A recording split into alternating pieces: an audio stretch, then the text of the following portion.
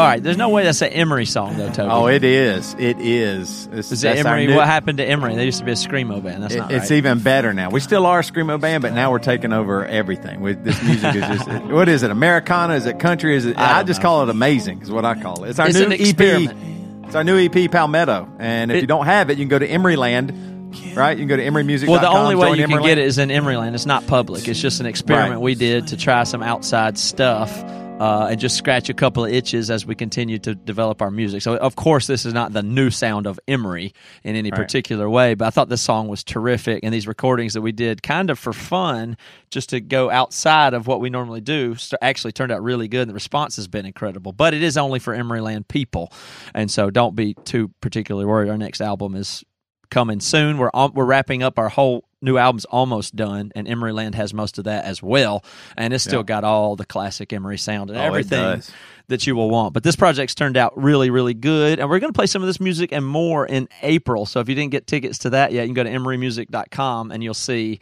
that we have a special evening show.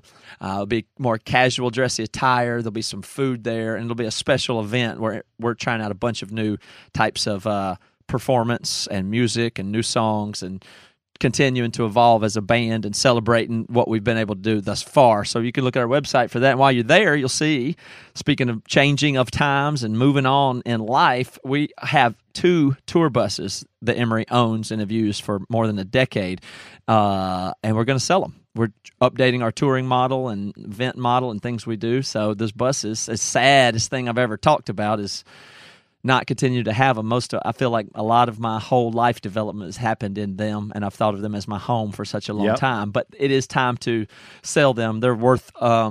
They're surprisingly affordable and useful in a lot of different ways, whether or not be touring or living in or RV people, mobile home people. There's lots of good uses for them. But you can see them on our website too.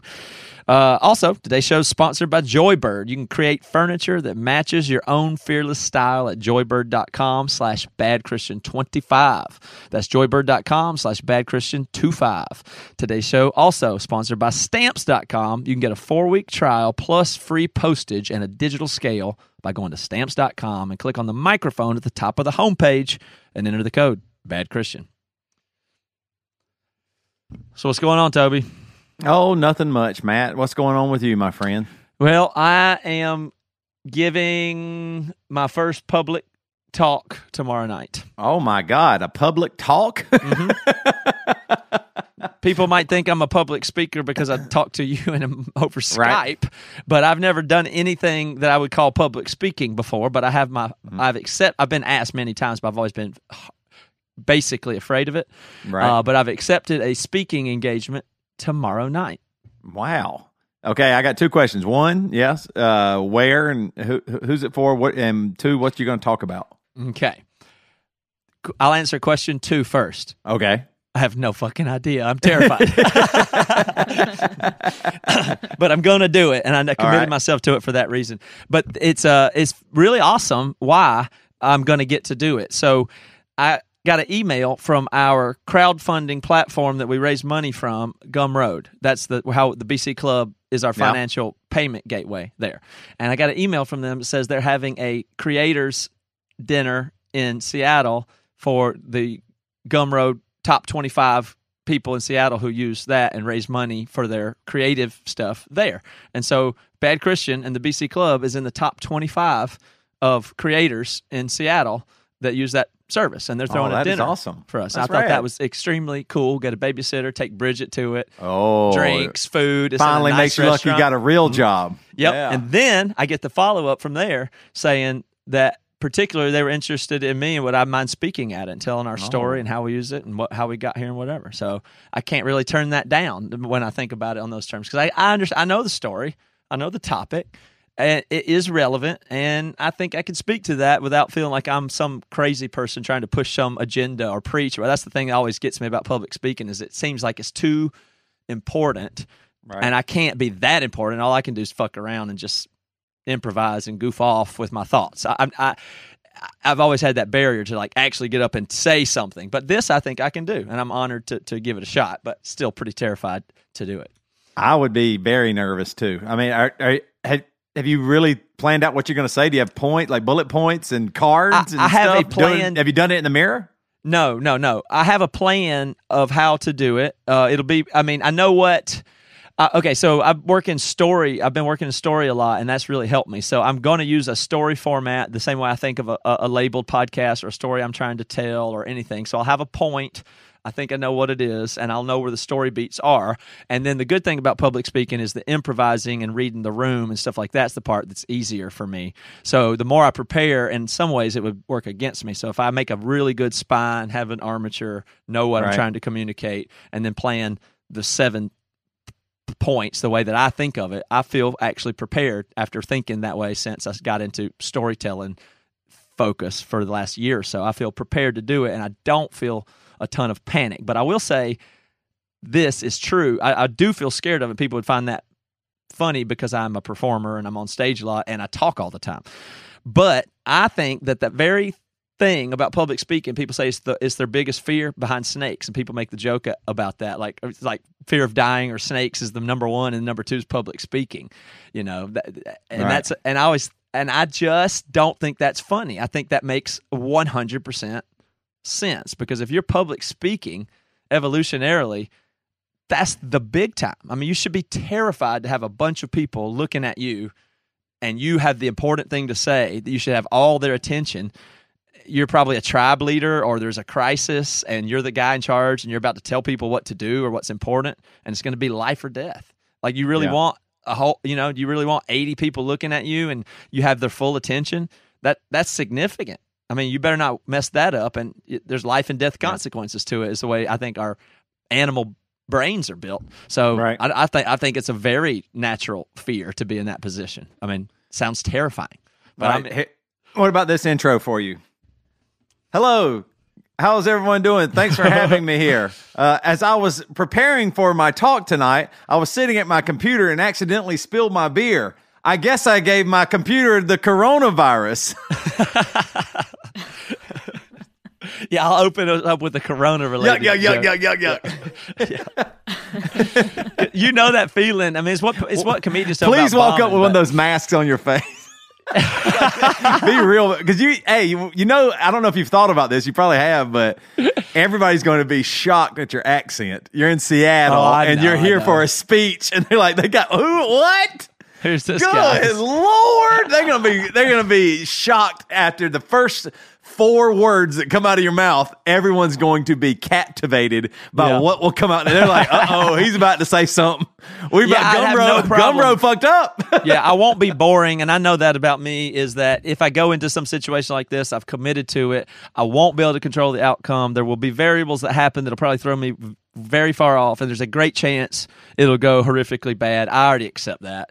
I get in all kind of bad situations. This is low stakes. You're going to do great. And it'll be fine, or it'll be hilarious, and I'll come back and tell you how hilariously bad it went, and that's a win for me too. So either way, I can handle it. That's the way I look at it. If I'm horribly humiliated, that's okay. I really think that's okay. I'll come back. I'll have a good story. I'll learn a lesson. Yeah. So I may be super underprepared, but I feel like I'm right in the sweet spot now. I'm not scared, and I would have been scared previously, and I'm not, and that makes all the difference to me. So I feel good about it. But thank you to the BC Club and everybody else. It's pretty cool that somebody else would notice our story and want to hear it. So that's amazing. That's really cool. I couldn't decline on those grounds alone. So I know. Did you call your dad or anything? Say, remember all those years ago I left here and went to Seattle?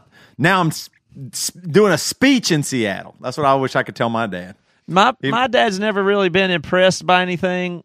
I think my family's been impressed by certain things, but after 1 or 2 times where you tell them something cool you've done, that's about all they can take. They're just not going to hear it over and over again if I get cool opportunities or something. So I don't share them. There's no need to with my family or look for that. My dad's more of the guy who thinks if you're going to meet with Brandon Ebel and talk about a record deal, you need a new suit.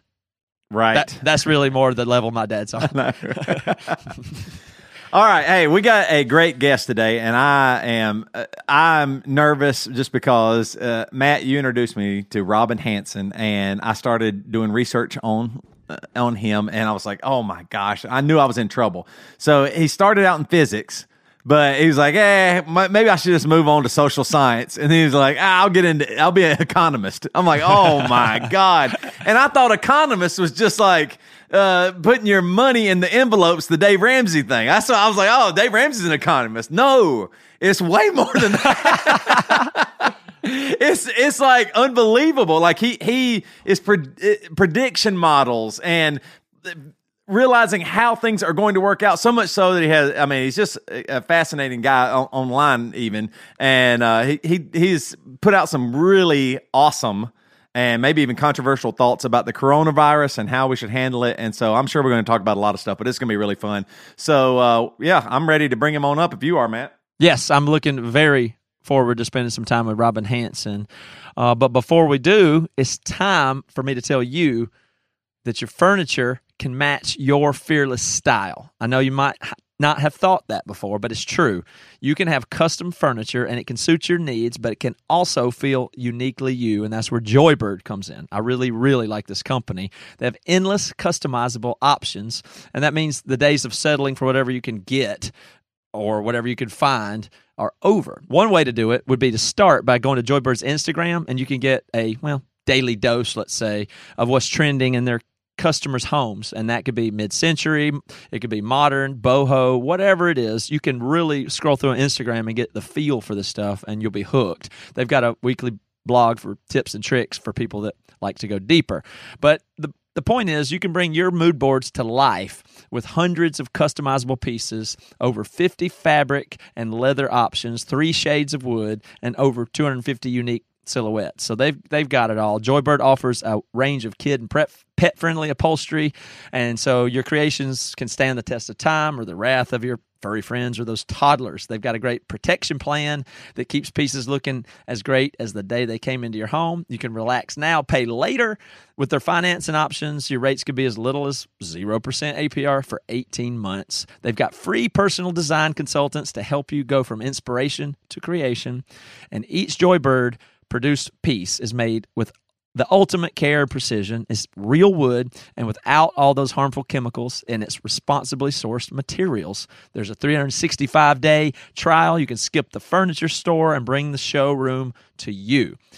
You create furniture that matches your own fearless style at joybird.com/badchristian25. You can see how Joybird can help make your dream space a reality today at joybird.com/badchristian25. Go to joybird.com/badchristian25 and receive an exclusive offer for 25% off your first order. Again, the code badchristian25. How come you don't have a podcast? Why do you? Well, that's a lumpy commitment. I was tempted to do it, and I can even tell you what my philosophy would be if I was going to do one. Please do. What the theme would be, but I see so many people are into that, and I see they're doing a decent job, and I figured that's not my specialty. The thing I'm best at is like thinking about things and coming up with original ideas and perspectives, and then communicating them. And that's not what you do as a podcast interviewer. Your job isn't to come up with the original concepts and ideas. Your job is to help other people understand them or to riff off of them, or that sort of thing. And so it's good that there are people who are good at that, and that's not me. But well, let me give you a compliment for a minute. I was just looking all over the internet to find more information about you, and there was just it seemed like only a handful of videos. But I was like, man, every interview, I just thought, I wish the interviewer wasn't there. I just want to hear more from Robin. That really is true. I'm not just blowing smoke up the ass. So that might be really a problem. True. So my concept of a podcast, if I were to do it, would be, say, deep dive. The theme would be, you come onto my podcast with a claim. And it's not about you and your personality and your life. You have a claim, and we're going to deep dive into that claim, and I'm going to do everything I can to knock you down and to tear it in apart. We're going to get into that claim and see what kind of support you have for it. Because I think, when I listen to people, I go, the interviewer is not challenging them enough. They're just letting them get away with shit. I want someone to dive in.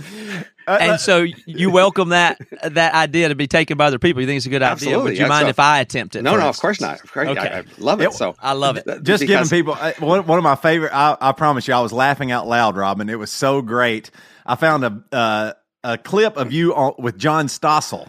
and you were talking about that blackmail should be legal, right? Yeah. And the points they only gave you so much time. You're not really getting to, but you nailed it, and the things that you said were so concise and so right. My favorite part, and this is why I started laughing out loud, is the audience had no clue how to react because they agreed with you, but it was like, wait a minute, does the person beside me agree? Am I going to look bad if I'm like, yeah, that blackmail is good? Like your point was it was such a strong point, and nobody, the audience was almost quiet. Well, I love those things. I like these insights that once you see them, they're kind of obvious, but apparently everybody else doesn't want to accept that or doesn't like the appearance of accepting that. I love to dive into those things and see how far you can go. Oh, I know. It was so funny. I was watching an interview with you recently, and you said something about people not taking information well from a neutral analyzer, and also that the opposite of that would be preaching. And then you also said something about preaching's not always bad, and then the interview moved on. So could you engage us there for a minute on your thoughts on what preaching is and why people have a hard time taking truth from a neutral analyzer? That's a great question. To think about it a bit, it's tough. So, I mean, clearly in some sense, people don't just want neutral information. They care about their presentation in the world. So as long as there's any sort of moral or norm color to something, their first priority is to make sure they are well defended in the sense that they can't be accused of being immoral or being, violent norms.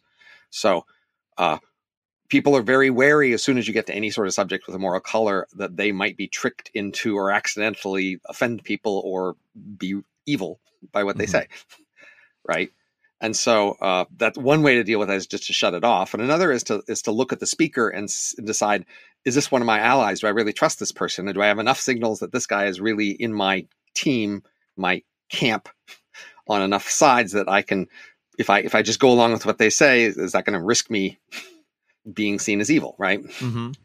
And so, that's from the listener's point of view. They're concerned about that. Now, when you're preaching, you're going to take on that role of an audience, of the sort that the audience might trust enough to listen to. Mm-hmm. But sometimes, people from their own side, from people they agree with morally, they still sometimes can be reminded of things, pushed into things they might not otherwise do that they might then be grateful for it. And that's what you get when you go to a preacher, basically.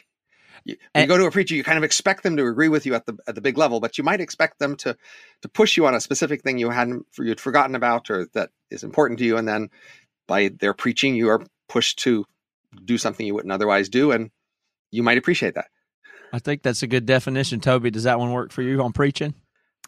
Yeah, I guess y'all you're already talking over my head here a little bit, but it's funny you were talking about. I really appreciated. I guess you would say it's a theory where you're talking about the farmer or the farmer and foragers, farmer and forager, and I really appreciated that because I grew up very, very conservative Christian. And so there was just one line of thought. And, we've had other guests on, and I've said this as well. You would have been considered a very dangerous person, right? Which I actually still believe that. I do have a theory, but after listening to so much and reading so much about you, I was like, you really could be if you wanted to, you could be so dangerous to the world. I mean, I don't even know how you would actually judge that. But I was just thinking, if you wanted to, could you probably could even come up with some model that looks right, that almost proves God in some way, a little tiny thing, and then you would immediately catapult yourself into being the most important Christian in the world. And then you would win the presidency from that standpoint. And then you could influence everything that you wanted to do. I mean, you could probably follow that path if you wanted to. I mean, only for a very small minority of people. So in this last presidential primary, people noticed that among elites, a lot of their friends liked Warren. And they couldn't understand why Warren's losing so much. Yeah. And of course, the story is, well, your friends are weird. Right. She's much more of an intellectual academic type like you and giving explicit arguments and rationales. And that appeals to people like you, but not to a thing. And she has vastly more appeal than I do. So I could be persuasive to a much smaller set of people. And then perhaps indirectly, they might persuade other people. But, I would really have this very small audience. See, I don't think so, because I think okay, what about this? If you were nefarious in intent and dishonest, though, you would be able to calculate how people would respond and use that moral Yeah, I'm saying you would have to lie. knowledge. But if you just did a little tiny lie and made a model that looked like there was a God, you don't even have to say. I'm making the, obviously you wouldn't want to do this. For some reason, you have some morality about lying or not lying to the general public, but people who believe in something is a large majority, even just in America. They believe that there is some God, but they don't have real data on it. If you showed some way that there was some data that, yes, it wasn't just the Big Bang, there was a creator, just that, you would immediately become one of the most important people in America, and people would believe you. They would believe you more readily. I'm not actually sure our world, believing in God is that potent an idea. So the major alignments have shifted since then, in some sense. So for our listeners, the forager-farmer story says that once upon a time, we lived as foragers for 1 million or 2 million years. As foragers, we were in tune with our environment. We evolved, and the thing that felt natural to us to do was roughly the right thing to do. And then when farming became possible, it was only possible because we had enough cultural plasticity to be able to form new norms and use self-control and social pressure to get us to adopt a new set of values and a new set of behaviors that were appropriate for the farming world. Mm-hmm. And so farmers just have a whole bunch of different values, and they use a lot more self-control to make themselves feel like those are the right values. And so traditional religious, worlds are more of a farmer world. So the traditional forager world was egalitarian, not planning very far ahead, relatively sexually promiscuous. You didn't really own much material wealth. There weren't classes. You didn't fight wars. You didn't even trade much. And then with the farming world, now we had war, we had class inequality, we had slavery, we had long distance trade, we had marriage, we had property and high degrees of inequality, and self-control, and the sense that, your self-respect in the community was heavily dependent on you embracing the farmer values, acting in the farmer way. Mm-hmm. And that's very different than the forager way. And so in some sense, my story is that with the Industrial Revolution, as we got rich, all the pressures that had turned us into farmers got weaker. And so many of us have been drifting back toward forager values, mm-hmm. and that this explains increasing democracy, leisure, promiscuity, travel, a lot of the features of the modern world, and sort of the left liberal side of values compared to the more conservative side of values is roughly becoming more forager-like. Oh, that's very interesting. Yeah. So that's similar to some of the idea in the book Sapiens. He outlines that is where I was first exposed to that hunter-gatherer versus the agrarian kind of thing. Is it then that the God concept is very valuable once you get into agriculture then? Well, so foragers have spirituality, which is a little different from religion. Mm-hmm. And so, the key thing over time that became with the strong farmer religion was that there was this moralizing God who would punish you for deviating from the farmer values. Mm-hmm. And so that was a strong force to help people go along with the new farmer values, to add to the other kind of conformity pressures, et cetera, that were there. And that worked. And so in some, I have this book, Age of M, about the future, and I think that religion will continue long into the future as long as our descendants continue to need social pressures to get them to act in ways that are weird compared to their distant ancestors. Mm-hmm. So, in the modern era, a lot of the rapid change in values has, I think, been induced by wealth. But the proximate cause people often say is, well, yes, that's the way we always did things, but look inside yourself, Luke, like in the Star Wars. Right. What do you feel? What feels natural to you? What feels right? And of course, that's been the more forager way. Mm-hmm. Looking inside yourself, I don't want to work so hard. I don't want to stay with the same person all my life in terms of sex. I don't want to have to go fight a war. If you look inside yourself, you don't necessarily want to do all the things the farmer world wants you to do, and the farmer world wants you to feel ashamed of for not doing. Mm-hmm. So once I see this dichotomy, I'm not all on the forager side. To me, the most dramatic thing to realize is that over the long run, the environments we will move to will just be different from the environments our ancestors grew up in. And there will be need for social pressures and social flexibility in order to create new habits of behavior appropriate to the new worlds we're going to live in. Now, temporarily, we're in what I've called the dream time, this era where we're so rich that we can more ignore the various pressures on us and the needs for, efficient behavior and competition, et cetera. And we can just relax and enjoy our world and our lives because we're so rich, but that won't last forever. Eventually, you think this is a nice golden window we're in right now? Yeah, so that's the idea of the dream time. We are in this good times where, from our ancestors and our descendants' point of view, we're weird. Like, our ancestors and our descendants, both of them, were people living in very competitive worlds where basically what they did had to sort of be the thing that needs to do to win in their competition. Now, for our distant forager ancestors, they didn't have to think that through. They didn't have to use as much self-control because what came naturally was roughly the right thing to do. But into the distant future, our descendants will live in very different and strange worlds compared to our ancestors, and they will need to behave in ways that are different in order to win there. And they will therefore need these resources of self-control value, conformity pressure, religion, etc., like in the farmer world, to get them to be functional and win in their new worlds. Technological overlays as well, and integrations, obviously, being a big one. Well, obviously, to the extent people can use technology to shape their behavior, they will do that as well. But that's actually so far been pretty limited. It's funny, when I was listening to you previously say that, you made some, it seems almost like we will create a God that we need at whatever time that we need it. Is that kind of what you're saying? And you can back it up because you said like a single mom during this farming period, she was looked at, don't do that because you could literally die or you won't be taken care of or you'll be a burden. So they could back it up with, hey, don't have sex outside of marriage. That's looked down on. Get your man, get your family together or else God will be mad at you. The story is to say that during the farming era, poverty was a big proximate cause to getting you to go along with farmer norms. So, like, take a young woman who's tempted to have sex out of marriage. That farming world will tell her, well, if you have sex out of marriage and you have a child out of marriage, you and that child might starve because you're poor and there isn't that much support here and you will be an outcast. And that's a credible threat, and it kept people going along. And so the idea is that as we've gotten rich over the last few centuries, now that same young woman looks and says, yeah, so, maybe he won't marry me, so other people might disapprove. In this world, I see lots of women, they do okay that way. Right. They have children by themselves and they survive and the children grows up and they're, and so that threat of if you don't do what we all tell you, think terrible things will happen has become much weaker because we're rich.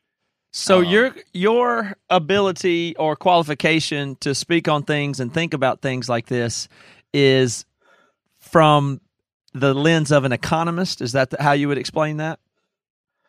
Well, I am a professor of economics. But I have more just seen myself as a scholar and for a long time tried to study whatever I thought were the most important, interesting topics. But in order to have a home where I have a job and colleagues, I found my best shot was to become a tenured professor of economics. Why economics, though? You started in physics and stuff like that. Exactly.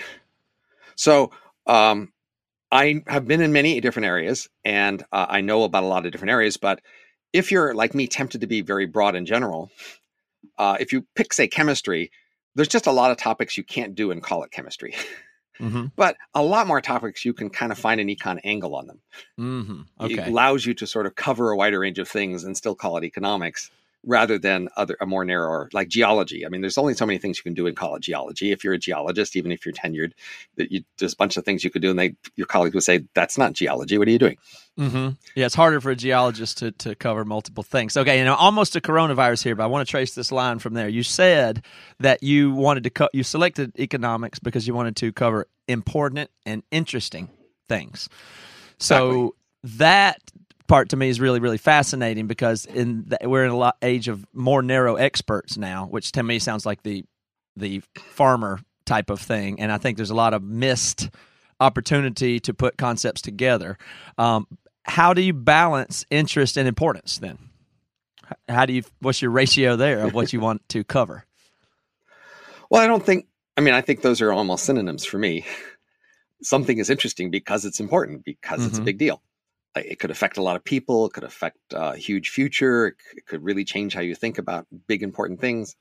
But as you say, the rewards in our world are for being specialists. So the trade-off is do I do a specialist thing and then get the kind of rewards you can get for that by getting colleagues who say, yes, you're a good person, do good things, and get journal publications and invited to conferences and funding rewards?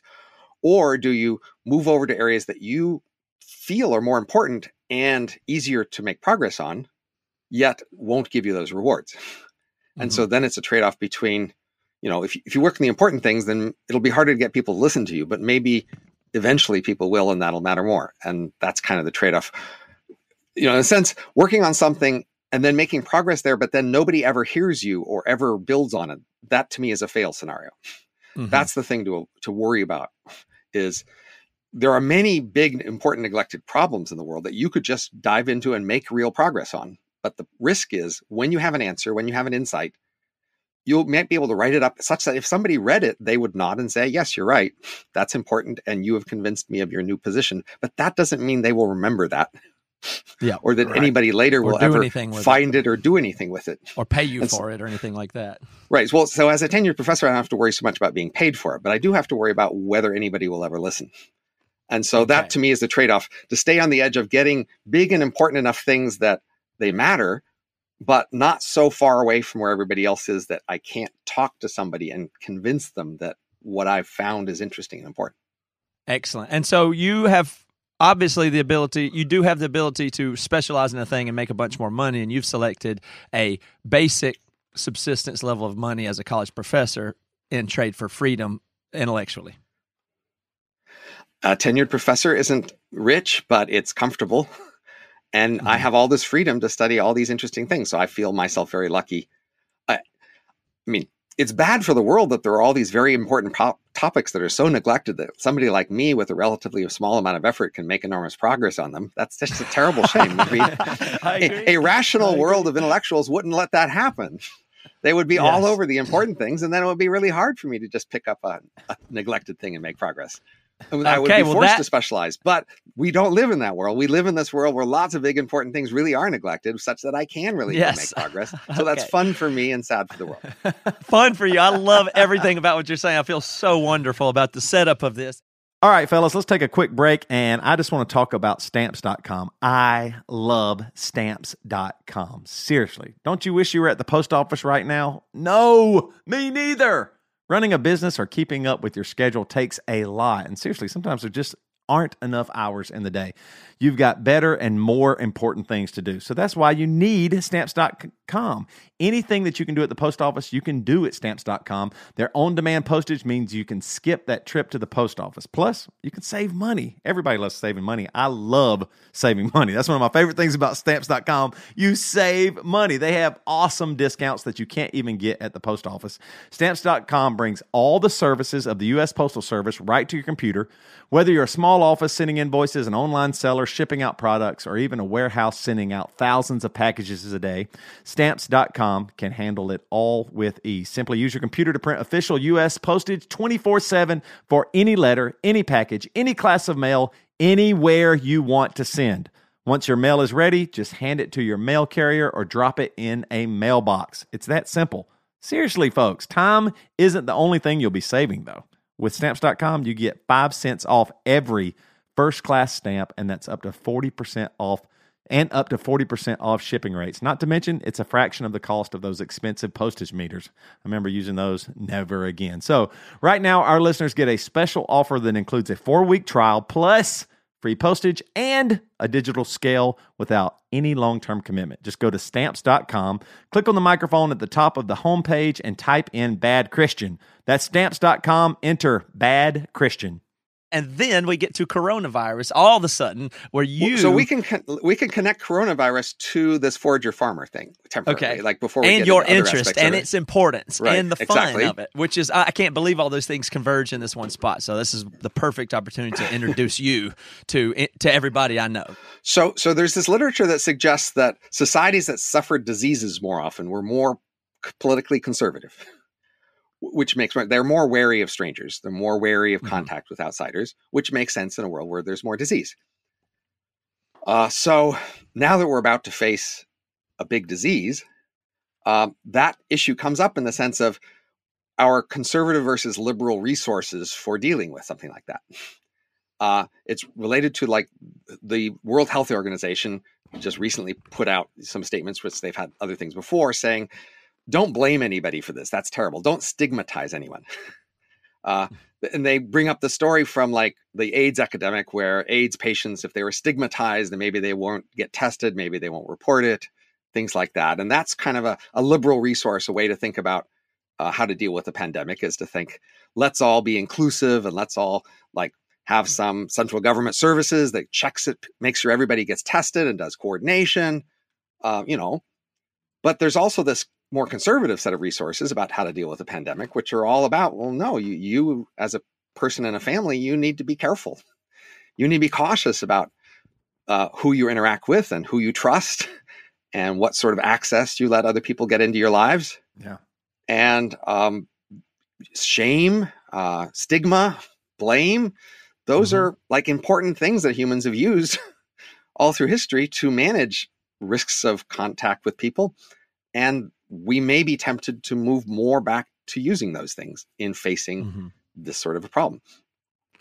And in such ways, unfortunately, it's obviously true that a shortcut or heuristic for that could even be something like skin color, for instance. That could be. Sure, of course. You could see how that could be usul, and then what the problem temporarily, at least. I mean, it's probably not going to be useful for much longer. That was probably only useful for a month or two. And because we're doing, now we're in a phase where you could be infected by someone from Italy or Iran or South Korea or, Germany. I mean, those ethnic markers are going to be not very useful pretty soon. Well, I found you to be one of the people talking about it in very different and unique ways the earliest. And I don't know if that was of your own thing or how this arose to a level of fascination or importance or entertainment for you. And I don't know if those are all blurred or not. But I could not stop laughing when you were posting about the intentional infection, when you made the post about the intentional infection and then the subsequent projections and polls about the numbers and then the betting and then you taking people's bets online and actually taking bets on this thing in a time when it seemed to be so against the taboos of, and everybody seemed to be so angry at you for behaving that way. And I could only sit back and think, yeah, but this is all on purpose for some reason that Robin's calculated that this is the type of obnoxious information that people need to encounter for some reason. And I just really dying to know what the strategy is on ruffling so many feathers so early in those particular ways that you did. I found it so entertaining. So, I mean, I am someone who can turn on a dime more intellectually, right? I don't have a big institute behind me. I haven't committed to multi-year projects, that sort of thing. So when a new thing comes up, I am unusually able to just turn on to it and, put fresh thought into it and maybe move in a way that other people couldn't move quickly. So that's one reason to just jump on a thing like this, is because, hey, I can. Another thing is that I'm more of a theorist. And so as my colleague Tyler Cowen talked about in his recent post, with respect to things like some people are more analytic theorists and other people are what he calls base raters.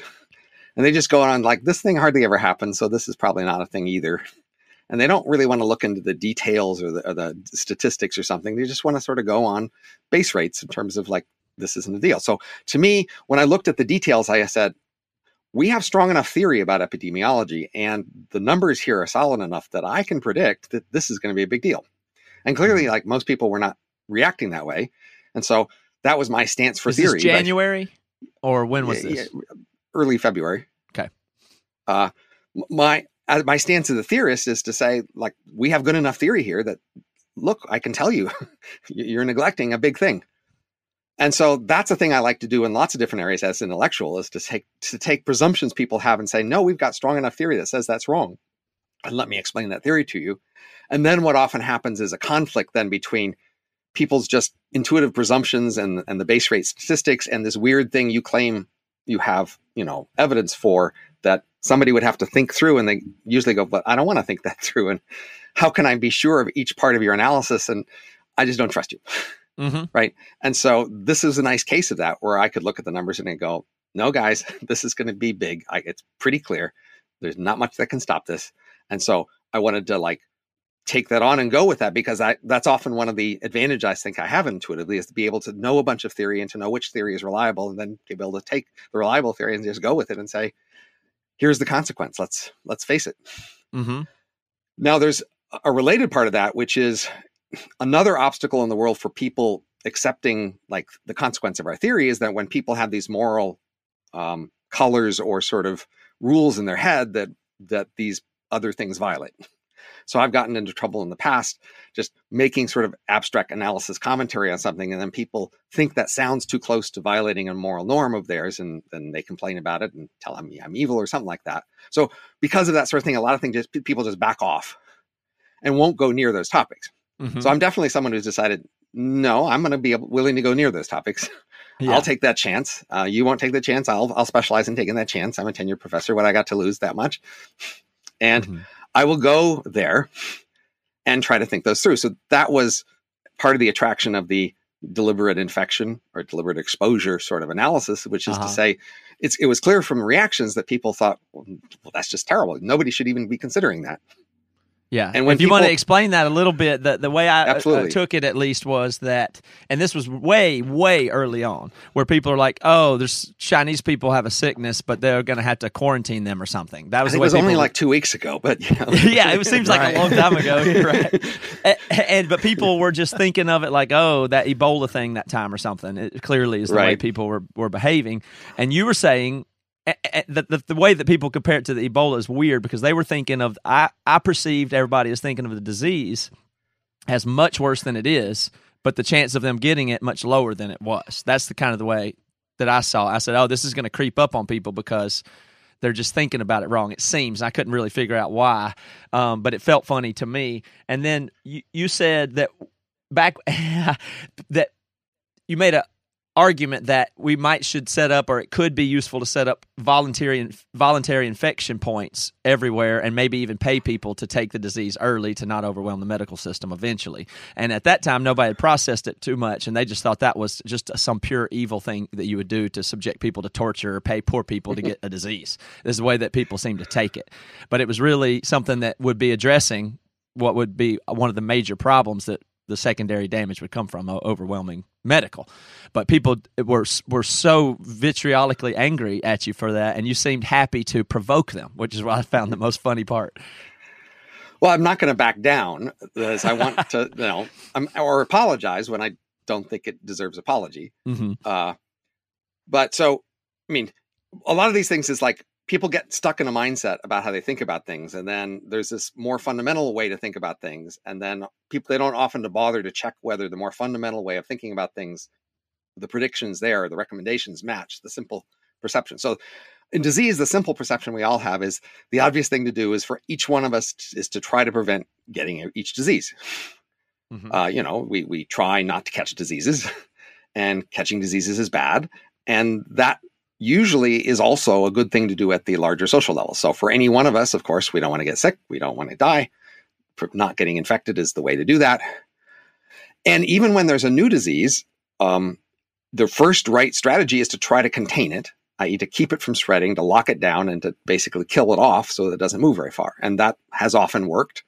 And that's also in the form like stop people from getting infected, except you're focusing on the people right next to the people who are infected and trying to make sure nobody else gets infected, right? And of course, if this thing was growing very slowly, then we have this great pharmaceutical world that can make vaccines and things. And then you might think, well, that we still want to slow things down until the point where a vaccine develops. That was kind of the story of the movie Contagion. The win in that movie was, well, eventually the heroic scientists developed the vaccine and they spread it out. And that was the thing that saved everything, right? So those all make sense. But we're in now this somewhat unusual situation. It's not that unusual in history, but unusual in the last century, which is we've got a disease. It is really infectious. It's really hard to contain. It is growing very fast. And there's pretty much not much of a prospect of a vaccine or something within, a year and a half, 2 years, et cetera. That's optimistic. So this is doubling every week when it's even modestly trying to contain it, doubles every week. And so that if you do the numbers, then that puts you, in 6 months at like most of the world. Mm-hmm. So in that scenario, the problem is everybody gets sick all at once. Mm-hmm. And so the economy collapses and the medical system's overwhelmed. And instead of the modest death rate you have when you got the full support of the medical system, you have much higher death rates because you're all alone at home, barely able to get food and water, and you don't have other medical resources. So that's, of course, an unusual situation today. Again, through most of history, people suffered plagues and these things happened, but they didn't usually have that much medical resources, so that didn't matter so much. So for us today, the key thing is, how can we spread out who gets infected when, so that we aren't all doing it at the same time, so that the medical resources can be there for us.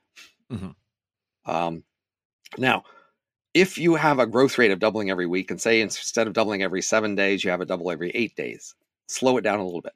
You still, maybe 6.5 months until it hits everybody. You haven't really, saved people in that sense, but still near the peak, it'll be slightly spread out, and that's good. That actually is very good. So on average, slowing it down a bit for everybody is still a good thing, but there's other good things we could do. And so I put up this post yesterday, or 2 posts, I don't know if you saw, where I did a little math model where in Excel, where I showed 2 interesting features. One is, if you have the population divided into 2 subsets, one of which has a higher rate of getting infected than the other, then that also spreads it out over time and reduces mortality, reduces deaths. And the other thing I show is that if you take some people and just purposely infect them early on, but you combine that with quarantining them so that they are much less likely to spread it to others, that's also a win. Because you're having those people be treated again earlier when there's more medical resources. And it's even better if you can get medical personnel and critical resource workers to be in that early pool, because now later on they're not sick and out of pocket.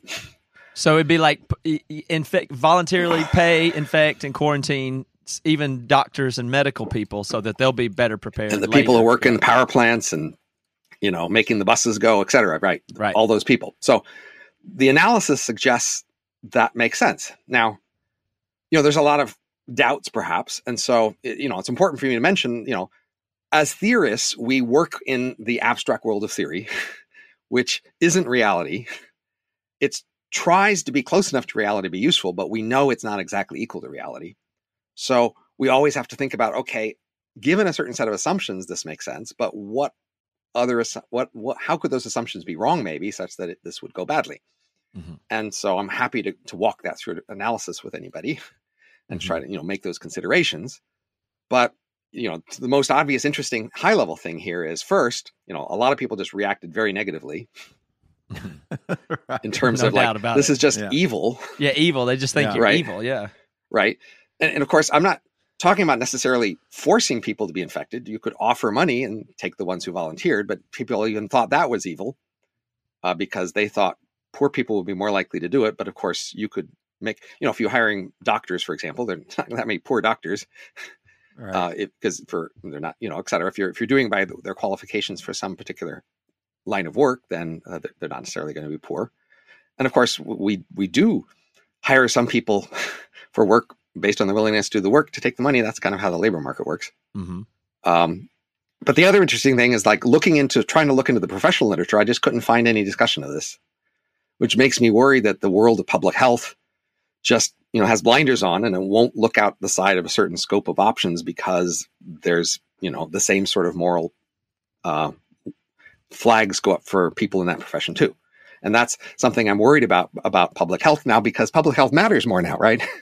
When they were just messing with stuff and there wasn't a big pandemic, well, they were kind of mostly practicing. But now that there's a real thing, it matters whether they're actually looking at all the options. And you're saying that they're still, to this day, you don't think they are? And if so, what do you think they're optimized for, other than maximum, effect here? Well, it's a social science. So there's two strikes going against them in some sense. One is that in general in social science, we have the problem that ordinary people care a lot about social science claims and statements. And that makes it harder for social science to just be objective because, all the people who are social scientists, they also have these internalized, senses of what they would like to believe. And their audiences and their funders also have those, things they want to believe. And so it makes it harder for the social scientists to contradict them, to say, but no, our analysis says this other different thing. And then furthermore, medicine is this area where we are just not at all very action-oriented or realistic. So I have this book, The Elephant in the Brain, which we might talk about at some point here. And that's about how the subtitle is Hidden Motives in Everyday Life, which is about how we aren't actually very honest with ourselves about our motives for various things in our world. And one of those things is medicine. And that's one of the most surprising things to most people who read my book, is the claim and the evidence we offer that people think they go to the doctor and the hospital in order to get well and not to get sick. And that's the rationale they give. And most social scientists who study medicine just take that as the initial presumption and go from there. But it doesn't actually seem to be true. There's a bunch of things we know about the medical world that don't fit this very well. And we suggest a better explanation, we being myself and my co-author, Kevin Simler, a better explanation is that people mainly use medicine as a way they show they care, a way to signal their concern about people and to let other people signal their concern about them. And so the medical profession has been set up by that incentive all along, as is medical social scientists, epidemiologists, which means that we're all sort of looking away and not being honest about the main motives and the main processes going on here. Can you expand on that just a hair? Like when you say you just use medicine to care, you mean it's not actually to heal? It's let's go. Sure. Yeah. So first of all, when we look at things that correlate with people being healthy or sick, we see a lot of big correlations like air pollution, exercise, smoking, sleep, nutrition, social status. But when you talk to people about improving their health by changing these correlates, they usually get bored really fast and they aren't very interested. If you can tell people, look, if you exercise more, you'll probably be healthier. And they go, yeah, I get it. Yeah. They're not going to care. Okay. But when you get to medicine and you talk about things that medicine can do with respect, people are all over that. They really care a lot emotionally and it's really matters to them. But we see almost no correlation between medicine and health. Yet people are much, much more passionate about it. And that should make a suspicion that is when we look at regions where people spend more on medicine or nations where they spend more on medicine, et cetera, those places aren't actually healthier. But when we have some randomized experiments where we actually took some people and we gave them money that they could spend on medicine and said, here, go get more medicine if you want it. And in those cases, those people did get more medicine. And then what we found is that they were not healthier. Mm-hmm. And so that there's almost no correlation between medicine and health. And I say almost no because people will dispute the small correlation. But whatever correlation there is, it's really small compared to the other big things we see with the other things we know about in health. So that's this right on the face of it, big puzzle. And another big puzzle is when you show people information about the effectiveness of medical treatments, they're just not interested and they don't act on it. Now, you might find that surprising because you think people are, they were really worried and they go on the internet and try to find things, but that's really a tiny fraction of people. Most people, they want to go to their doctor, have the doctor tell them what to do, and they just want to do it and they don't want to think about it. Mm-hmm. And so people are remarkably uninterested in information about the quality of medical treatment. Now, so our story is to say that medicine is in fact like Valentine's chocolate.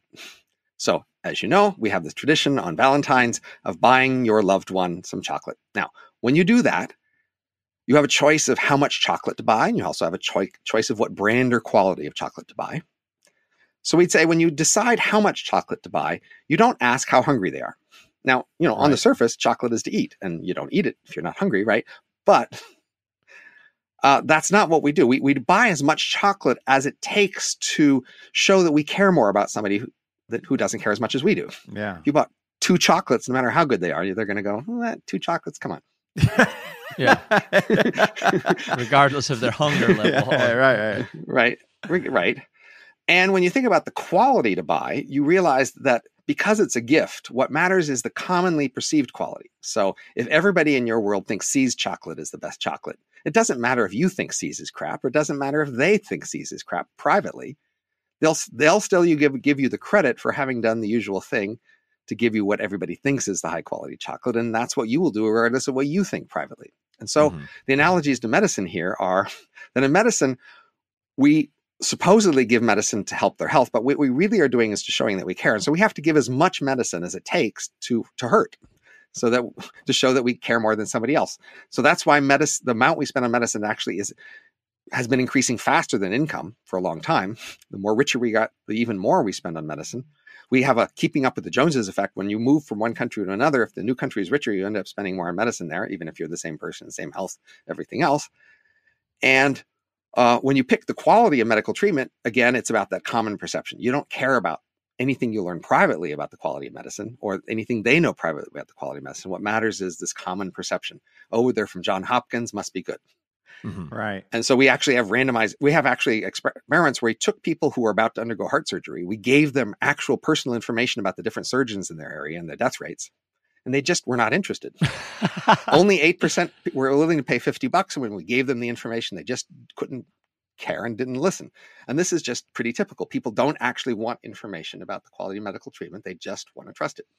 But you could say that, even expand that obviously farther if it's something as important as medicine, and say, and this gets to the base rate and growther type thing there, which is people don't want information if they seem to not want the information that will help them, or they're afraid of it, or think they can't understand it, or something like that, or they don't trust it somehow. Well, I guess the way I'd say it is there are a lot of topics where your beliefs on the topic affect how other people think about you. And there's social incentives are in your world stronger than the more concrete action incentives. That's certainly true in politics, right? Your opinions about politics will hardly affect who gets elected or how the government treats you, but it will affect how the people around you treat you. They care about your politics. So you have much stronger incentives to please the people around you with your politics than you do to make the country a better place.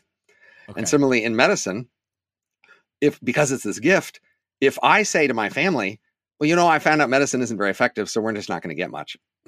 Yeah. Then my family might think I'm a cruel, uncaring person, and they will treat me differently for the cruel, uncaring person that I am. So I kind of have to give them the medicine everybody expects to get, because that's what shows that I care about them, even if I think it's a waste. Which is why I go to the emergency room, and Toby takes his kids to the emergency room nonstop for what he knows to be no reason at all, right? Right, because if your wife says, "Aren't you concerned about your kid?" What are you supposed to say? No, I don't care about my kid. I'm busy playing video games. But no. Right. Or I care about my money more than my kid. You can't say that either. Right. So that's what's going on in medicine to a substantial part. And now many people notice that, like, some people buy medicine for themselves, and they say, well, how does your social theory that we're buying medicine to show that we care predict what somebody does for themselves when they buy their own medicine? So I ask you to consider what happens to somebody on Valentine's Day when they don't have someone who gives them chocolate. Well, they might buy some chocolate for themselves and leave it on the desk at work. Yep. Mm-hmm. Why? Because we all want to seem to be the sort of person who's cared for. And that we get whatever treatment that people who are loved get.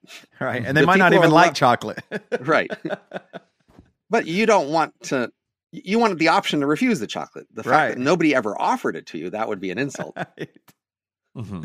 And the same for medicine. When you are sick and feeling stressed, you want to know that you have access to the medicine that other people have access when they're sick and stressed, so that you feel cared for. I think even going back to what we were talking about with Corona, is it a little bit too that the people, the same as like I was saying earlier when you were on John Stossel, people want to seem like they're caring, so they go their immediate response to you saying give people the coronavirus is they jump immediately, and this would be something I would even do if I was just cruising around on Twitter or something. You want to hurt people, you want to kill people. That they jump to the biggest extreme of it when you're not even talking about death necessarily. You're talking about the things that would actually lead to death outside of the virus. So there's two things going on here to separate, but they're both interesting. So the first is, like, in the initial situation where some people were worried about the coronavirus, but most people weren't, people were more concerned about looking stupid or like a fool, like a weirdo, than they were about the coronavirus. Mm-hmm. So their initial pressures are about, it's weirdos and wackos and extremists who are worried about this, and I'm a reasonable, concerned, ordinary person, and the authorities tell me not to be worried, and I don't want to sound stupid and contrarian to be contradicting the authorities, right?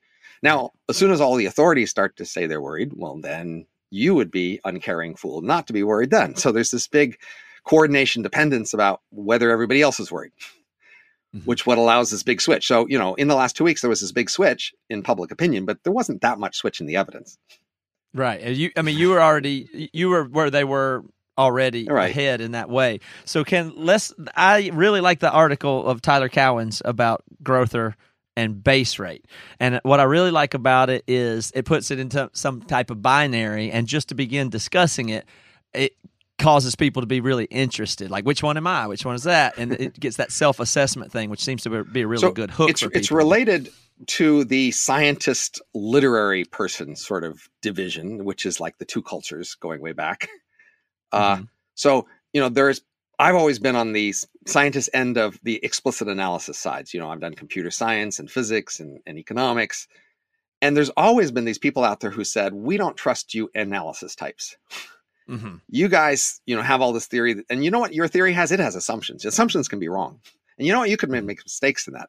And I have my holistic intuition. I'm not just particularizing the world into its little components. I'm integrating it all in my subconscious and putting it all together into an overall judgment, which is human, you see, and humanistic and not alien and uncaring. And so for centuries, people have criticized analysis in those terms by saying, well, it's all right if some low-class person needs to do some analysis for something minor. But when it gets important, when it has social value and symbolic value, et cetera, then we can't let analysis take over.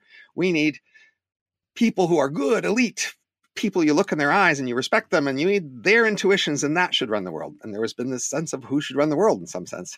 The analysts or the intuitives. And so this issue goes way back, you see. It's not just in this current case. There's often been, and so of course, even in many companies, there's often been this thing where doing analysis is okay at low levels in the organization, but at high levels in the organization, there's a strong norm that things are too complicated there for analysis. There we need to use intuition, and we need to use judgment. And of course, that's often a cover for, if I let you use analysis, I might not be able to control the answer. Right. But if we use intuition and discussion and politics, we'll basically be able to control the answer and make it be whatever we need it to be for our politics. Right. So in this case, we're splitting. Is this going to be a divide? Is it going to be political? Is it going to split people? And there's definitely some evidence that base rate type thinking can really be good, and there's good evidence for it also, right? Well, so I've been involved in other debates where I look at people who say they've got some sort of inside analysis, and I go, no, you don't. And so I retreat back to a base rate. So I've had this long-standing dispute with some other people in artificial intelligence futurism, where they imagine this future AI showing up that sort of takes over suddenly and does this thing called FOOM, where it starts out hardly anything, and then after a weekend, it's so powerful it takes over the world. And they think they have a theory that predicts that. And I look at the theory and I go, no, you don't have a theory there. And so I say, well, let's look at all the data we have about similar things that have ever happened. And I say, nothing like that ever happens. And I go, that's not very likely. And so to me, it's all about how strong is your theory? Exactly. So there are many places in the world where people pretend to have stronger theory than they do. So for example, a lot of hedge funds, financial organizations out there, we know the statistics of hedge funds overall is that on average, they lose money relative to the just putting yourself money in an index fund, especially when you take into account their management fees. And so, but if you talk to any one person with a hedge fund, they'll show you all their calculations and they'll show you how they think they're going to beat the market. And so that's a case where you look and go, yeah, I know you got this analysis, but come on, look at the stats here. On average, you guys are losing. And similarly for medicine, I'd say, when I look at the statistic about on average medical treatments aren't helping, I got to say, that's going to put me off for any one medical treatment. I'm going to need to see it, not just some crude judgment. I'm not going to need to see some stronger evidence. Now, there are many particular medical treatments where I would definitely recommend getting them because the evidence is so strong. That includes many vaccines. I just got poked yesterday with some vaccines for a trip to Africa, making soon. But for a lot of medicine, it just comes down to the doctor's judgment, and they don't have studies and they don't have much of evidence. And they just say, I've kind of seen patients this helping and I recommend it. And I go, nope, not going to go with that. And so there is, I think, both cases where in one case, people pretend to have more expertise than they do, and you really should go back to base rates and not trust them just because they say so. And then there are other areas where we actually have strong theory, really well worked out, really solid over a long time, that you should trust when it says something different than the base rate.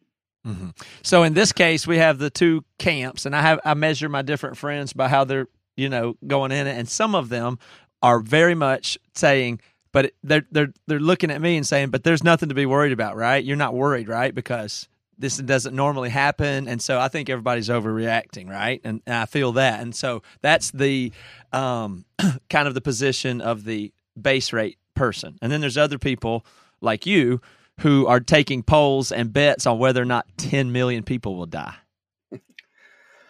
Right. So it comes down to, from the point of view of somebody who has the time and effort to look at the details, is this strong, solid theory, or is this very weak? From the point of view of other people, it's, do I trust that person?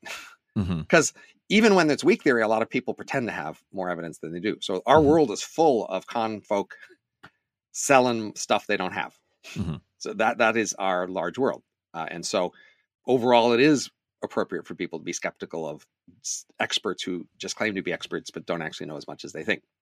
But I go into particular details now. So I should contrast this by talking about a thing where I think the evidence also suggests something that's contrary to what most other people think by using theory, and that I've found it very hard to convince most any of my colleagues, et cetera, to believe me.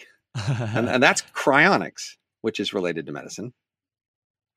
So cryonics is this thing where you pay a company to, when medical science gives up on you right now, they basically freeze you in liquid nitrogen and leave you there for as long as it takes until someday in the future, when they have better technology, then they would come back and revive you. Now, my best guess method of revival is brain emulation, which is the topic of my book, Age of M, but that's more particular. But to me, the evidence here for this claim is that growth has been consistent for a long time. Technological improvement is consistent for a long time. And all I am, or all you are, that you really care about is the pattern of arrangements of the stuff in your brain that lets you be you. And so it's quite possible that when you take this frozen brain in the future and you have better technology, you could just scan all the cells, see where they are, what are they connected with, and then make a new computer model that has the same connections as that brain. And if you've gotten to the right detail and made the model have enough similarity to the original, then this new model, when you turn it on, it would be like you in the brain. That is, it would, you could ask it a question, it would ask back, it would act just like you would, because it's a model of that brain. Now, to me, that's all very solid theory, but it's enough assumptions along the way that even most of my colleagues go, that's crazy. Yeah. So some people just don't think you are a physical thing. So some of my colleagues just still insist on believing that we are not physical beings. We are something else besides just our brains. Other people think that, the brain is way too complicated and this will never happen for thousands and thousands of years. Even though, brain science seems to suggest we've got a handle on these things. But other people, of course, are skeptical in other ways. But I'm being honest and saying, well, here's another case where I'm going with theory. And I'm being the analyst. I'm saying, look, it works out when I check out all the things, but I really can't convince very many people, in which case most of even you two and most of your listeners may also not be convinced. And from your point of view, this might be the warning about going too far in believing theory. Yeah. Yeah. My issue there would be continuity. It sounds like that other machine would turn on. I believe that 100%, and it would act like me. That is not that. I believe that 100%, but right. I just don't know that my experiential self gets to take the ride. There is no such thing as your experiential self. Okay. There are just these creatures out there that think they're you. This would be a creature that thinks it's you. From its point of view, it agrees with that. There is no other answer. The universe has no answer about which one is really you. There is no such thing. So you reject even the concept of continuity being relevant to that? It's relevant if you decide it's relevant, but that's the reason it's relevant.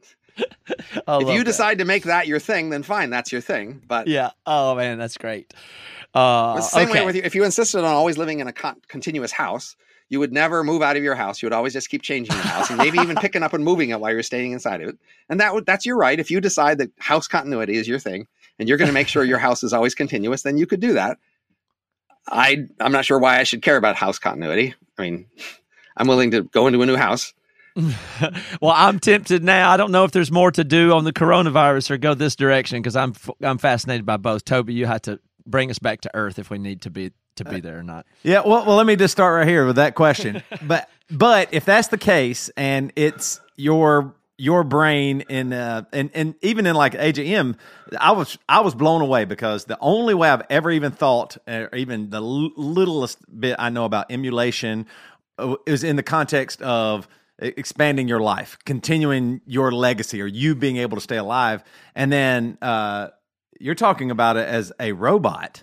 And I'm like, wait a minute, but I'm not a robot. But now you're saying, but that's just me saying I'm not a robot, or me caring that I am or I am not a robot. But the reason why it feels like it breaks down a little bit to me, just in the simplest thing, is if there's me and then there's robot me or emulation me or whatever, if emulation me will not care if it gets turned off, it seems like I would care. Of course it would. Of course it would care. So the prediction is, if it's an emulation of your brain, then it does the same things as you do in the same situations. It has the same feelings, the same objections, the same preferences, the same plans. After it now lives in a new world with a new body, et cetera, and new friends. So it diverges over time and becomes something different. But initially, it's exactly like you. That's the point. So yes, it would object to being turned off. Now, it turns out that in the early period when you probably would, the process of scanning your brain to make the emulation would probably destroy the brain in the first place, so there wouldn't really be you left. Mm-hmm. But once you had this emu, they could make copies of them, and you might be 5 or 5 million of them. Mm-hmm. And they'd have to worry about which one of them is the real them, if there is such a thing. Yeah, it's been really interesting on Netflix. I've been watching this show called Altered Carbon, and they upload their content. I don't know. You probably could rip a hole in the show. I have a book review about it on my blog, and so basically, they're not being very realistic about what that world would be like. So, I mean, I wrote The Age of M in order to figure out and describe what it would really be like to have those things. But of course, that doesn't tend to make the most entertaining stories, right? And so people find it easier to write these stories, but. It's way more interesting to think of yourself in a flesh suit and what that looks like, and you could look like anybody and be. It's still image, and it's still that maybe right. What y'all are saying, like the base rate idea of what would be cool if my brain moved somewhere else. That's about as far as I can go with it. But that's the sci-fi. That's the thing there. So this is related to our previous discussion. When people enjoy something like Altered Carbon, in the top of their head, part of the emotion is, I sure would be interesting to see what the future would be like. I sure wonder what things would be like if these technologies appeared. That would be a fun thing to find out. Here's a description of that. Let me go immerse myself in that world and enjoy the exotic strangeness of it. And that's like heaven, right? The heaven concept or something. Kind of like, yeah. Mm-hmm. So, well, I mean, heaven or hell even, but it's still exotic and different. But in fact, most futurism isn't really about most science fiction isn't really about the future, because it's really easy to tell just how they're making assumptions, the stories that couldn't happen but would make their stories work for somebody who's not paying attention. So science fiction is really just a way for you to escape into a strange world where you have lots of morality plays going on, but it doesn't really have that much to do with the future because they're not really trying. Most science fiction authors, when you point out the ways their story doesn't make sense, they say, yeah, I know that, but I did that to make the story work. Right. So they know they're making those trade-offs. It's very rare for them to just consistently, no, I'm absolutely sure that, I didn't make any choices like that that compromise the realism of my story. I mean, there are a few people like that, but very few. But they're just doing different things. I just heard Alex Garland, who made Annihilation and Ex Machina, talking, and he gets a lot of criticism in that movie because they say the lone genius could have never created a robot out there and whatever. Well, that's a good criticism. He said, I know. That has nothing to do with anything I'm interested in. I'm trying to get at the philosophical and the intellectual and the stuff he cares about so deeply. That's not at all. He doesn't take that as criticism in any way. He said that's just get that out of the way so we can do the thought experiment. He doesn't want to see what that world would actually be like. He wants to play on certain morality themes or certain tension, character tension themes, and that's what they're doing. So, well, but no, he would say it different though. He would say he wants us to consider the implications of of consciousness and those types of things. And so he built a vehicle to get you to do real. But do we want to know the implications in a strange hypothetical world that can never happen, or do we not want to know the implications in the world that will actually happen?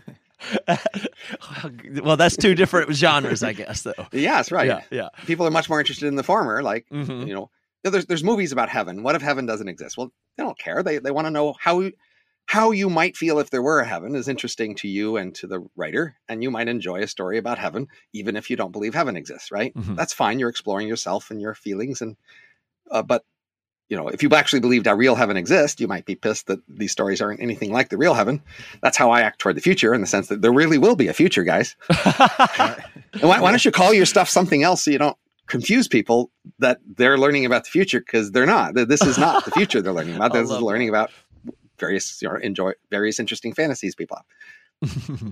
Well, it goes back to the same thing, just because the people, like you said, they with the coronavirus, they just want to say, oh, well, people will die. And that's as far as they really want to take it. They don't want to think through the work of it. The same way as when listening, and learning about emulations from you, it seems way less. It seems way scarier for me to go, oh, right? I'm not in the top 1% that would probably be emulated.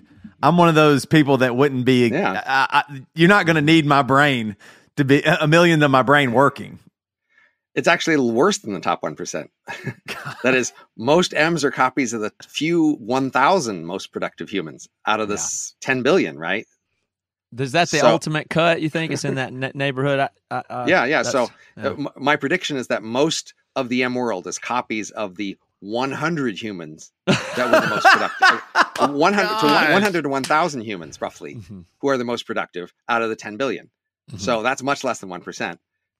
Being in the 1% doesn't cut it. Being in the 1% of the 1% doesn't cut it.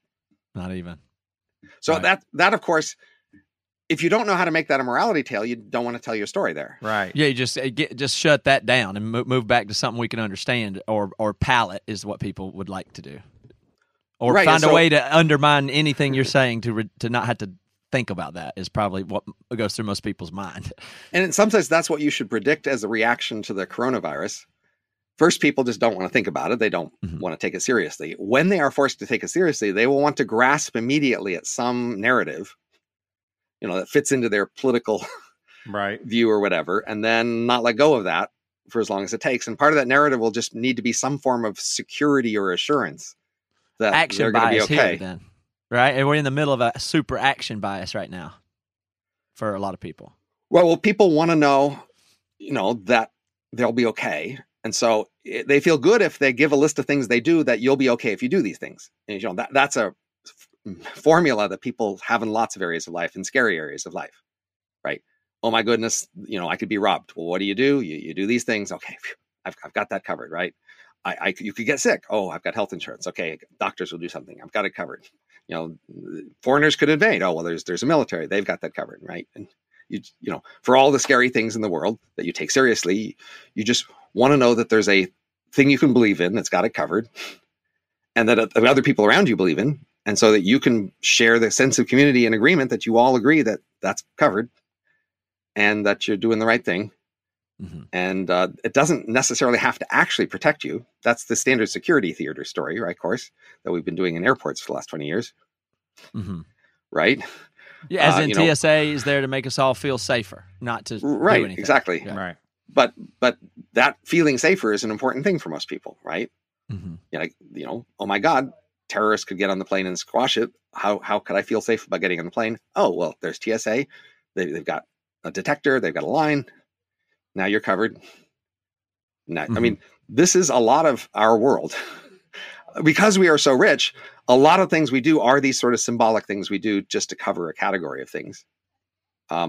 So my colleague Brian Kaplan's book on the case against education basically says education's a lot like this. Look, school is actually this big thing to help us all feel okay about some things, but it doesn't actually teach us much. Mm-hmm. So why are we wasting all this time in school? Well, at some level, the people who get out of school, when they do better, they are better candidates for employment later, et cetera. They show off some personal characteristics. But it's an enormous waste but we believe that it produces knowledge and ability, even though that's not true, but that's a comforting thought. And it's a thought that people around us believe. And then it makes us look good to believe. Mm-hmm. And,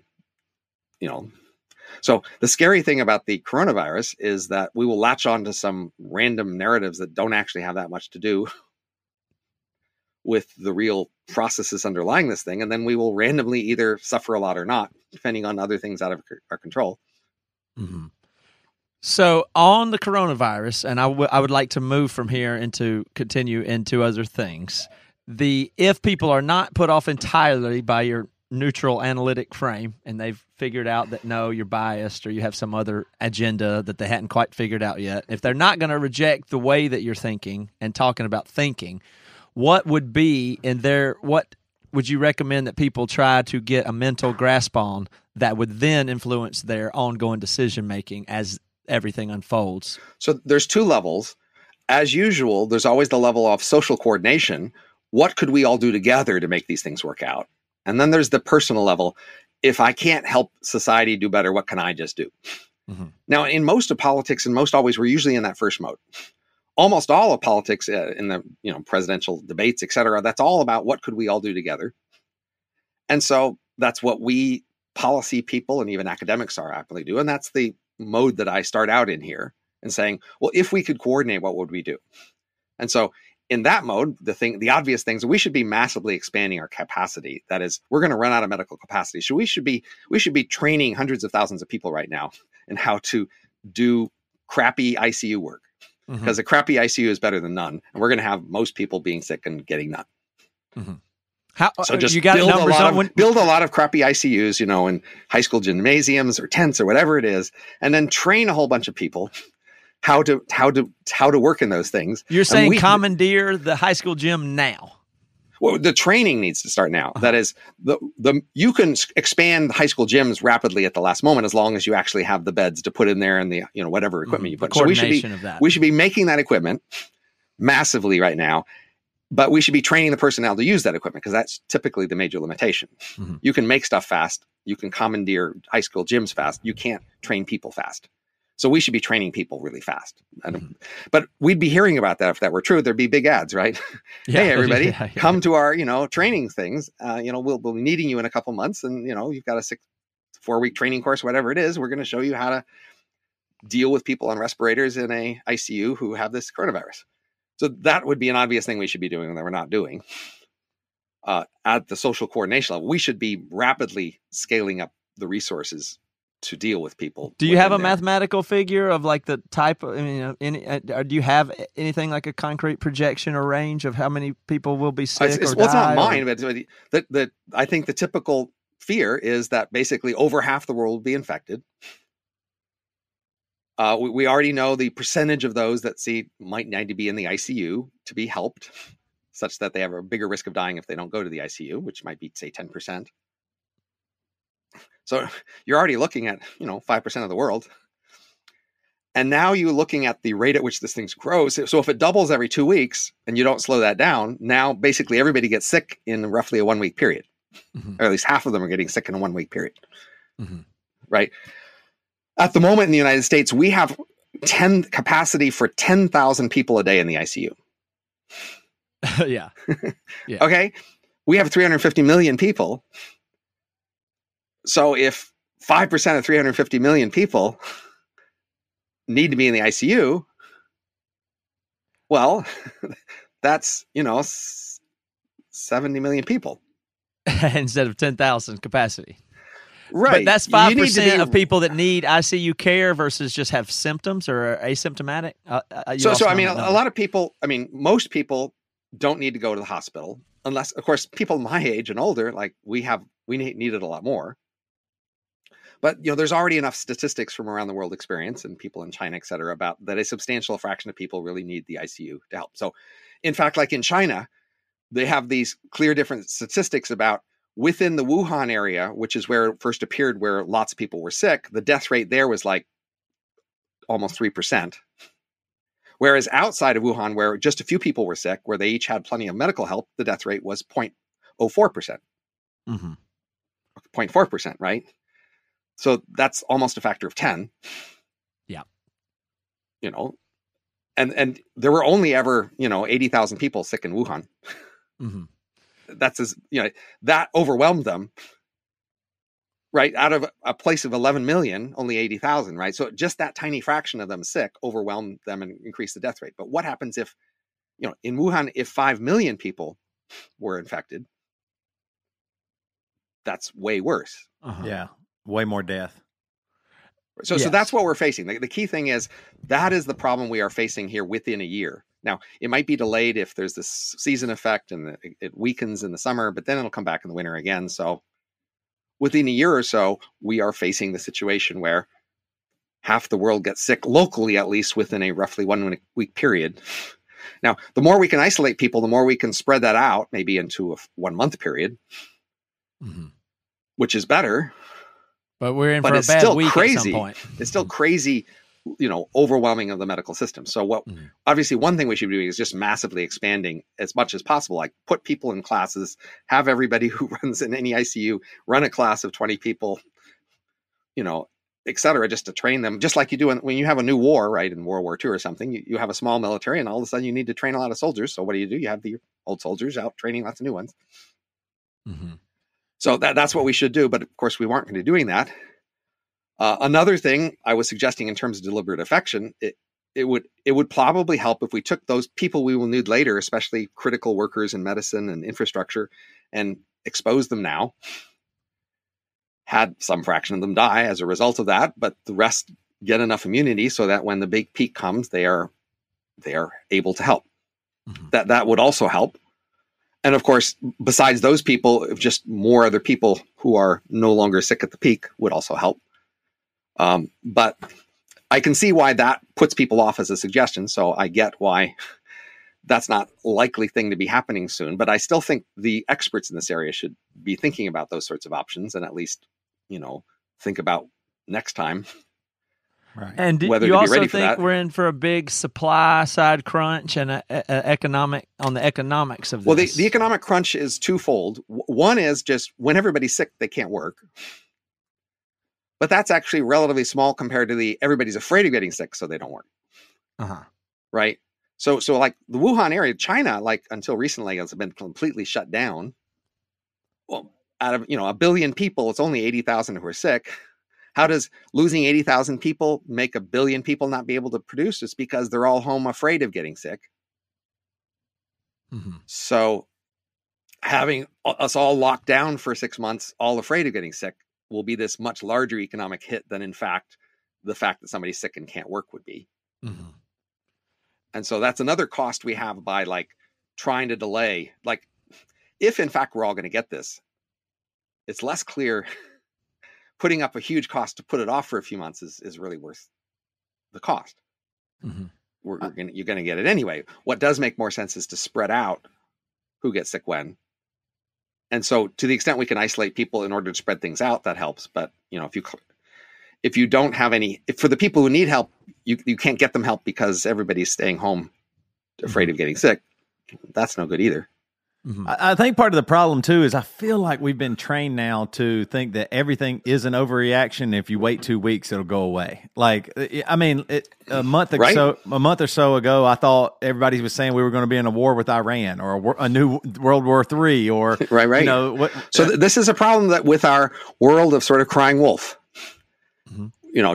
So I have a bunch of people I've known all my life who love the idea of space colonization. Okay, they think it's wonderful and. They have always been saying ever since I've known about them for 30 years, now is the time. Now is the time for space colonization. Maybe it wasn't the time before, but now the time is ripe and they've got space startups, et cetera. And of course, this has been going on for 30 years. Now, eventually there will be the time. I don't know if this is today, but eventually there will be the time. But when it is the time, it'll be hard to get anybody to believe that. Yeah. Because so many people have been saying now is the time for so long when it clearly wasn't, right? Right. And so that's a problem in our world where so many people give so many warnings about so many things that don't pan out. How does a real problem that is an exception actually get noticed? And so what you hope is that there are some people like me, say, who don't jump on every little thing, who aren't constantly saying everything's terrible, who usually say, nah, that's not a big deal. But then every once in a while, I always say, oh, this one is a big deal. That we have standards, right? We are selective. And I mean, that would be one source. I mean, one of my big areas of research in my life has been betting markets. And so I like to see betting markets on these things. And that can be also one good way to get information about what to take seriously, because the betting markets will be a lot more honest about that. And what are they saying, the betting markets in your... Well, we don't really have betting markets. Well, you conducted a little bit of betting research. I tried to get some betting markets going. But I saw this interesting result where, like 2.5 weeks ago, or roughly, or 2 weeks ago, I put up this poll where I said, what's the chance that 10 million people will die by 2022? And the median answer was 5%. And this, okay. And so then all of a sudden, right after that poll, we had the markets crash and all the media discussion and everybody's talking about it. And I did another poll 9 days later. I said, okay, guys, now what do you think the chances are? And the median answer was 5%. And so there is this disconnect between like what ordinary people feel as the actual risk and all this talk out there. And so in fact, even at the moment, I think most people are like stocking up at Costco because other people tell them they should, and they don't want to feel stupid or irresponsible, but they don't really believe it. Yeah, that's me. I mean, I want to believe what you're saying. Well, here's the thing too, and what I really appreciate, Robin, about your take is you really are basing it on things that have happened in the past as well. So this, like, I think sometimes people are looking for the new thing. They're thinking there'll be a new way of looking at something, even when they're like, even what you're talking about with like cryonics or freezing your brain or whatever. They're thinking, oh, that's a new thing that we haven't figured out yet, and you're basing it on a model that has happened before or the things that we've done before. So I do appreciate that. I think for me, it's hard for me to get worried because I feel like, once again, I am so worried all the time. It feels like now I'm way more worried now when I have way more access to everything than I was when I was a kid in the 80s. In the 80s, I felt like my parents weren't that worried, but now we're worried about everything. Just going off this level of worry is just a misleading indicator. That's just not the thing to be using, right? You're right. That's just the fundamental thing. Because in terms of the larger public conversation, it's just a norm that we should always be worried, right? It's even like smiling. So if you think about the social status of smiling, you'll notice that high status people smile less. And it's lower status people who do more smiling. And in fact, often we take smiling as a sign of stupidity and low status, and you don't get what's really the problems of the world. And so we often give higher. So if you think of like runway models or sports stars, if you look at the pictures of them, they're not smiling. Yeah, you're right. It's politicians who might smile, but even CEOs aren't so smiling. And basically, in the world of serious conversation, you're always supposed to be seriously worried about something. And so we're just constantly in this world of something is the worry of the moment. And so that's just unequal. You can't go on that for deciding when it's an exceptional problem, because people will just always be worried about something. You have to be looking at some specifics, some specific numbers, some specific evidence as the thing that triggers, no, this is a much bigger worry. Mm-hmm. I think, too, the other thing is it's been reduced to just life or death, not the idea of what will happen. Like, people are only thinking die from coronavirus rather than, you're right, like an overwhelmed hospital that's near them. And they're just starting to realize that information. But I feel like that part of the problem, too, is probably just the media needs clickbait, and it's way better for your article to say 5 people dead in Seattle with almost no information, and that's because that's all anybody's going to read. But then if you do follow up a little bit, you realize, well, that was maybe one home for the elderly, or so the information gets twisted, and then that's why when I read something like what you wrote on Twitter challenging the idea, I have to really sift through. Why is he saying this? What is it? Is Robin just doing clickbait? Is there a real thing here, or is this just another thing? There's just so much that you have. That's why I think everybody, it's really hard for them. In some ways, you're right. Like, I'd rather just get it and move on or something. I have to deal with that than have to think about getting it. Well, the problem is, like, 2 months from now, probably the numbers will be a lot bigger than these in the papers, but still most people won't know anybody who got hurt. Right. And 2 months from now, people will have all the stuff they bought from Costco last weekend piled up, and Costco will still be open and it'll still be selling stuff. And a lot of people are thinking, well, that was kind of stupid because like, look, there's no problem here. And then like a month after that, they will know people who get hurt. Yeah. And then a month after that, most people they know will be hurt. And, you know, right. And then it'll be a really big deal. So, I mean, our intuitions for how to like deal with these things aren't very well matched to this exponential cape. So in the past, when there were these pandemics, people didn't have so much statistics, right? We are so early in this process in terms of warning compared to people through most of history. Most of history, a pandemic was coming and started killing people that, you know, they didn't hear about it and know about it until it was killing lots of people. And here you've got stats on the 6th death in the US from something, right? Even if that stat is way low, it's still a tiny fraction. Right. Not the sort of thing you would see in your personal life or in the people around you.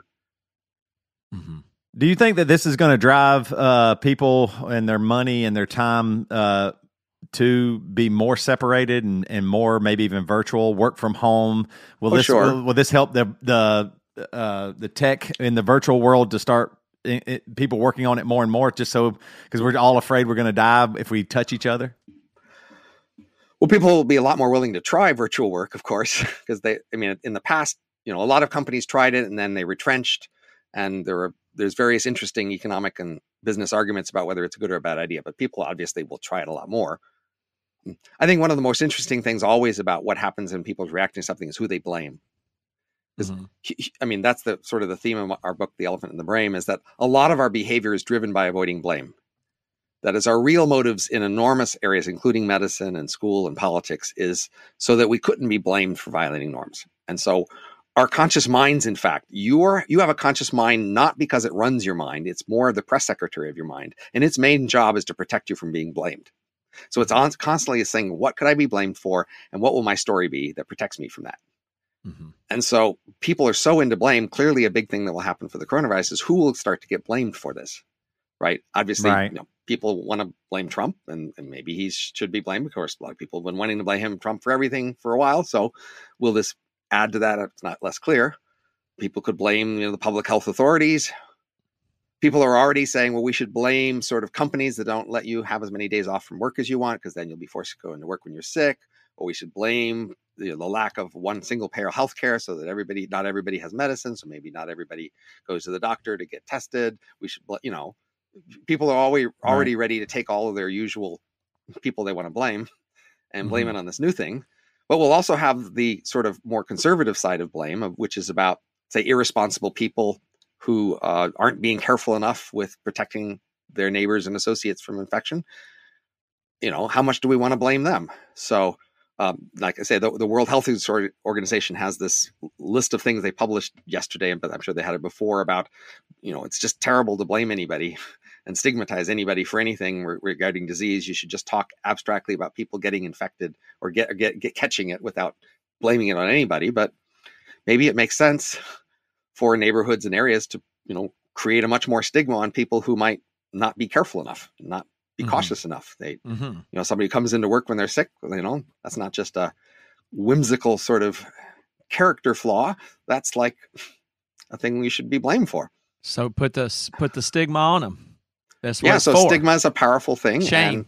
Everybody says we got to get rid of shame, stigma, and Yes. Okay. May well come back. And so then the question will be, well, what's it acceptable to blame people? You know, what characteristics, you know, is their ethnicity an appropriate thing for blame, for their age, their travel frequency, you know, they're wearing a mask, they're wearing gloves.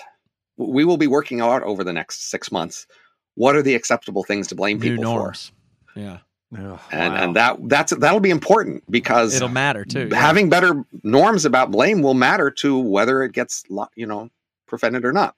We're actively going to create new taboos, have shame that we're going to implement together for effect, and evolve new norms is what we're going to do collaboratively. Of course, we'll have the new norms. They may not be that effective in the sense that somebody may hijack this process to sort of dump on people they don't like,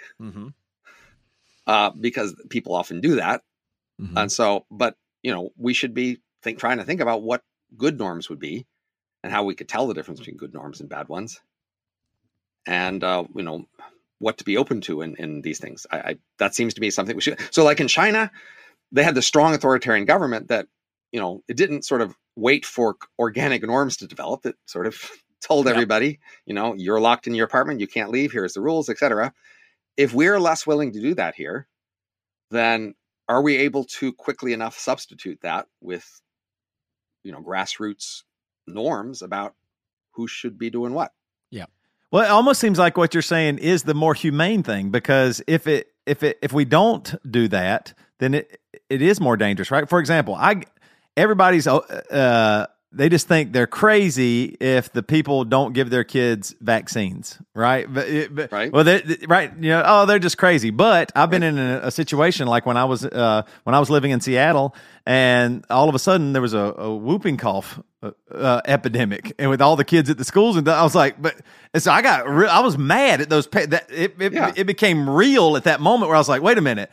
Whoever wouldn't do that, I want to know who they are, where they are, what they look like, all of them. Right. And they are going to stay away from us. And I want them to not bring their kids to our church or our school or whatever.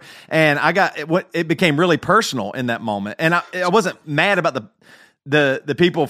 It wasn't the old thing where you're just, picking on them because they're this or their intelligence or whatever. Worried about your kid. Yeah, it became real. And so, and it became real very quickly. This happened over about a month where I was like, you're not taking our kids to church, Jess. You're not taking them to school, nothing. We are out because these people are dangerous. That's what I started thinking about. Right. So, but but because they didn't do the vaccine, it caused me to be maybe meaner or worse, and I'm just one person. Imagine if you're talking with the coronavirus, if it's this global and this many millions of people, people are going to get cruel. In our world today, like in China, one of the key things that interacts with norms is privacy. That is, it's hard to have a norm that disapproves of something if you can't know about it.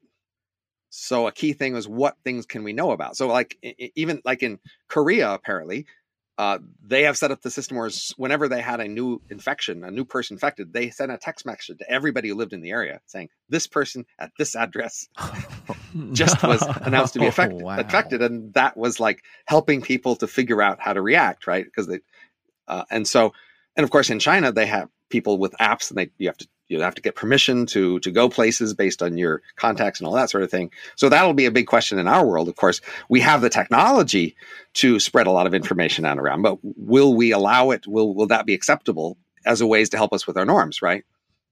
Right. So, if somebody has had an association with somebody who was infected, should that be information available to those of us who want to associate with them? That's a key part. So in the past, you see, we've had a lot of this sort of anti-stigma attitudes in public health, especially during the HIV epidemic, right? Which is in a sense still going on. There was people are staying away from gays and they're stigmatizing gays because gays might get this, and that's bad, and that pushes them away. But of course, people have been willing to use stigma to, say, punish smokers and to disapprove of smoking. And lately, Me Too and sexual harassment, right?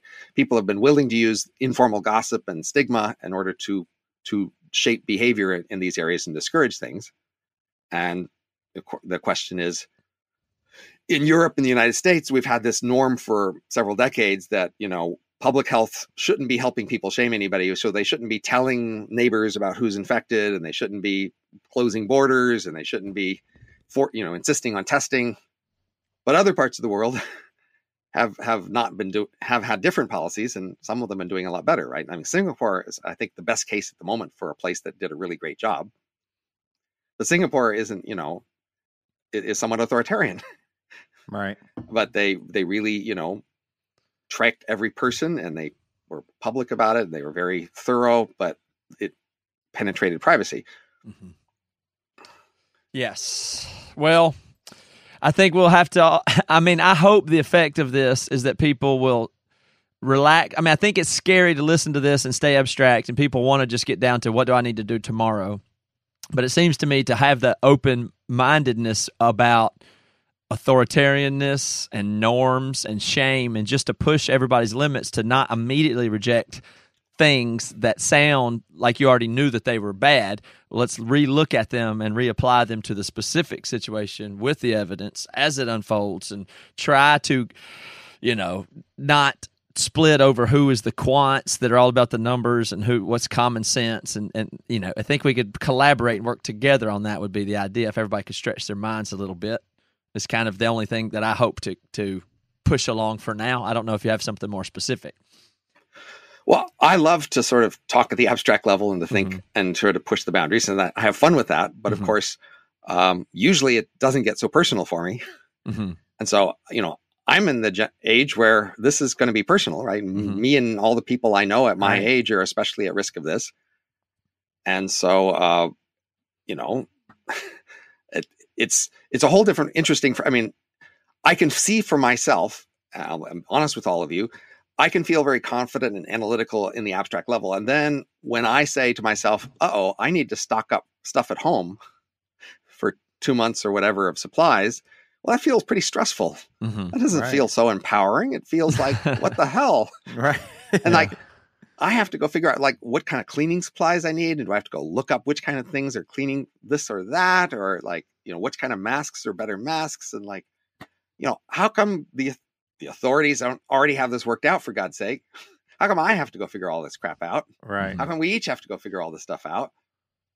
You lose your faith in the authorities and say, you guys dropped the ball, in terms especially all their lack of testing. We don't really know in the U.S. how many cases are out there because we've had way restrictive criteria on testing. Now, supposedly they're getting more tests out, but you still go you guys were the experts on this. This was your thing. This was your one job. There's this old meme. You had one job. Right. And so, it makes you feel very threatened. The society didn't protect you. They don't have your back. They don't have all worked out for you. Well, Robin, I really appreciate your time on this. I have another thing that I want to do, and it is ask you a bunch of questions rapidly so that I can get your take on them. I kind of get this from Tyler Cowen does short segments and short questions and pops around. I really love that. And I wanted to give a crack at it. Because all right, let's give it a try. I have all these pet theories and ideas, and I'm always trying to say them, but I don't have, no offense, a lot of intellectual friends, and I'm not an intellectual, and I don't know theory or feel that I have access to it or anything like that. And I would like to get some of these things unstuck or know if I'm wrong and just move on. And I think maybe a few minutes here I could make some rapid progress if there's anything that you have answers to. And that's totally fine. Just pop into it. If not, you can just pass. I'm going to just go through a few of my pet theories that are unworked out, not supported by, data or theory. So, okay. Could we feasibly get rid of time zones to simplify our life much the way that daylight savings is being abandoned by some? I don't see it, but maybe I haven't heard the right proposal. The proposal will be just one time for everybody. Everywhere in the world? Yeah, and then we just get used to it. And wherever you live, it might be that you get up at 3 a.m. That's right. Yeah. Or you might go to work at 8 p.m. in your part of the world. I don't think people would like that. If you forced it, they would adapt, no doubt. I just don't think they'd like it. Okay. How about this one? Can I rationally defend being non-participatory in politics and voting as a strategy for improving our system? Absolutely, because unless you think you have some unusual values and you really need to make sure your value segment is represented, then your major effect is on the information. How well informed are you? If you actually think you're less than median well informed, you'd be better off staying out and having the people who are more better informed influence things. So I think the main reason you would be tempted not to do that is to admit you are less than half better informed is an insult. Basically, you don't want to insult yourself, and so people. It's just a similar reason why people insist on decorating their own houses. Look, go with me there. Most hotel rooms and hotel lobbies look much better than most living rooms. Why the hell?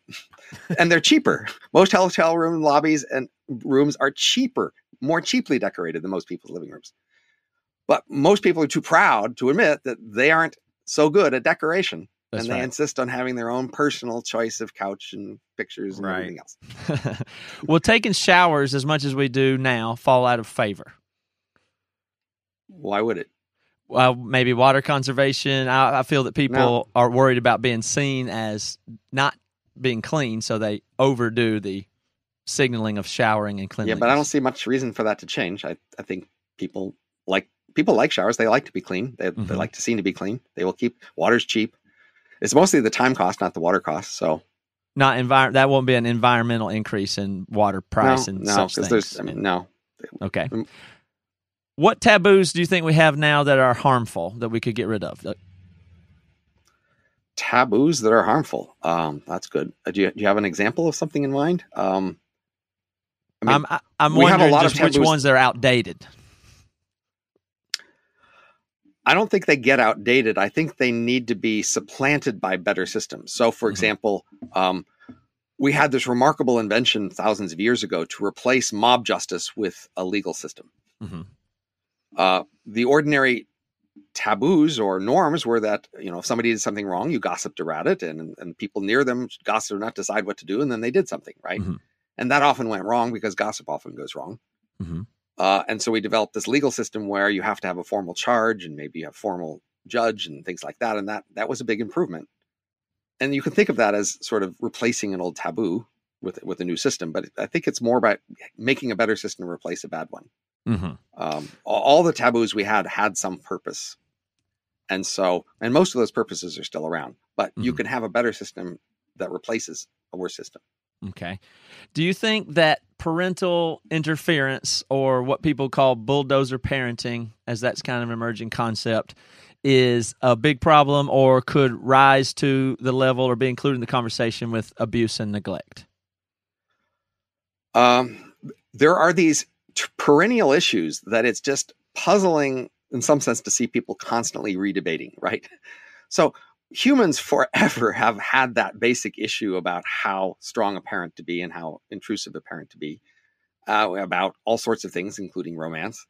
And we just kind of go through these cycles where we have different attitudes. This is a forager-farmer thing. Foragers are very light with parenting. Farmers are much more strict parents. And so over the last century or two, we have moved definitely in the direction of lighter parenting. But there's always contrarian elements that say, no, that's, not so good. So clearly, the long-term trend is toward lighter parenting because that's a forager trend. But people who are driven to succeed are often going to be a little more farmer-like because farmer attitudes actually help people succeed in many ways. So often among elites, you will see them having more farmer-like behaviors, even if they give lip service to forager values. And that's probably also true in parenting. So most elites will give lip service to forager values about, helping their children find their passion and helping them love what they do and finding internal motivations. But then elite parents will still put a lot of pressure on getting the behavior out of the kids they want. Okay. Do you think that the development of humans and children is a very optimized, undiscussed thing that would lead to many, many good things if we could get better at the development of young people? Well, I put that in the forager-farmer sort of thing. And I'd say the Industrial Revolution and the Industrial Era has made us split in a key way. At work, we've become hyper-farmers. At work, we put up with even more ranking and ordering and domination than even most farmers would put up with, and certainly far more with foragers. But when we step outside of work, we become these hyper foragers who, so for example, if we had more farming attitude out at our leisure, we would live in large like hotels where we all, got our meals together in a central facility and had our laundry done centrally. And we would raise our children more centrally. I mean, this was, of course, long observed. If we took the attitude of efficiency and, hyper expertise and really learning how to do something well into our leisure life, there's a lot of things we would be doing differently. But in fact, at work, we are very well organized in big firms that are hyper technical and lots of experts. And in our personal lives, we put this huge value on following our intuitions and doing things by ourselves and being very amateurish. And that's, of course, what we do with parenting. We are very amateurish parents, and we are amateur household managers, as I talked about in terms of even decorating your living room, right? We all just have to invent our own decoration for our living room just because that's part of our value that we all have. And we're doing that with parenting too. So clearly, if we wanted something objective out of our kids and parenting, then being organized about it would produce that. And that's not what we're prioritizing. We're more prioritizing the bond we have with our child and the sense of their independence and our sense of creativity and expressiveness. And we get to do all that with our parents. But part of the cost is we're not very good at it. Do you think that creativity what is a higher commodity if it were possible than the ability to harness human creativity? If that was a commodity that you could if people cared about it, we could get a lot more of it. So look, the fact undervalued. Is we give a lot of lip service to creativity, but we put very little value on it. Right. So that's what I'm asking. Like in schools, for example, it's well known that schools tend to punish creativity, suppress it. Teachers don't actually like the creative students because they're more trouble to deal with. Most workplaces don't want creative workers either in most things. And so schools are a good match in training people and preparing them for modern workplaces. And we, in fact, don't want much creativity in the modern world. So most bosses, when they look at a creative worker, they just see error and deviation. What they want is, hey, here's the standard way to do it. And they want that worker to do the standard thing the standard way. There are a very limited number of jobs where on a limited number of dimensions, you want creativity in an ad executive or a researcher or something. But even there, you don't want them creative on most things. You want them creative on a limited number of things. So our world just doesn't actually want much creativity, and it manages to suppress it quite a bit. And that's the sad fact. Why is it a sad fact? Well, because we lie and say we value creativity, and we cherish creativity in ourselves. That is, many people often sacrifice in other ways in terms of career success and stability, et cetera, in order to take a job that allows their creativity to be expressed because they are very proud of that creativity. Mm-hmm. Because it's given high status. And this is often, of course, a way in which sort of you have to be rich to be creative. And so, as you know, most screenwriters and novelists, et cetera, they tend to have rich parents who allowed them a lot of time to, go be creative, because you really can't do those things unless you have rich parents or some source of other income to let you spend a lot of time being creative, because that's, not really paid for. So if you could harness it and put it in a commodity, though, it would be... what could be more valuable? Well, the main value of creativity is innovation. Mm-hmm. So we definitely know as economists, we don't have enough innovation. Clearly, we should doing much better to encourage innovation, but we just are not very sure how. Mm-hmm. So this is, in a sense, probably the biggest, hardest economics question there is. How can we encourage more innovation? We know about things like patents and copyrights and other sorts of mechanisms that in principle should be encouraging innovation. And then when we look empirically at them, they don't actually seem to be working very well. And we're just kind of stuck and confused. We don't know how to, but if we could encourage more innovation, we would. Will there be an eventual chasm between higher and lower class people that is uncrossable, where the lower class is more consumeristic or taken care of or whatever, but it's to your point about the age of M and the elites, that divide, and is that divide coming? I mean, it's just typical to have a spectrum. Mm-hmm. And sometimes in places that spectrum spreads out farther or less. It's less often to have a sharp division. That requires a little more artificial effort to create the sharp division. In our society, probably the sharpest division is college versus not. Mm-hmm. And we do have a lot of class divisions by college. And in some sense, that is an uncrossable chasm, in the sense if you socialize with people and some of them don't go to college, they often just have a different style of socializing and a different style of conversation and a different set of values, et cetera. And that is a major division in our society today. And education is, the primary marker of that binary division. What do you think is our biggest existential risk that our behavior can reliably mitigate the effect of? Individual personal behavior?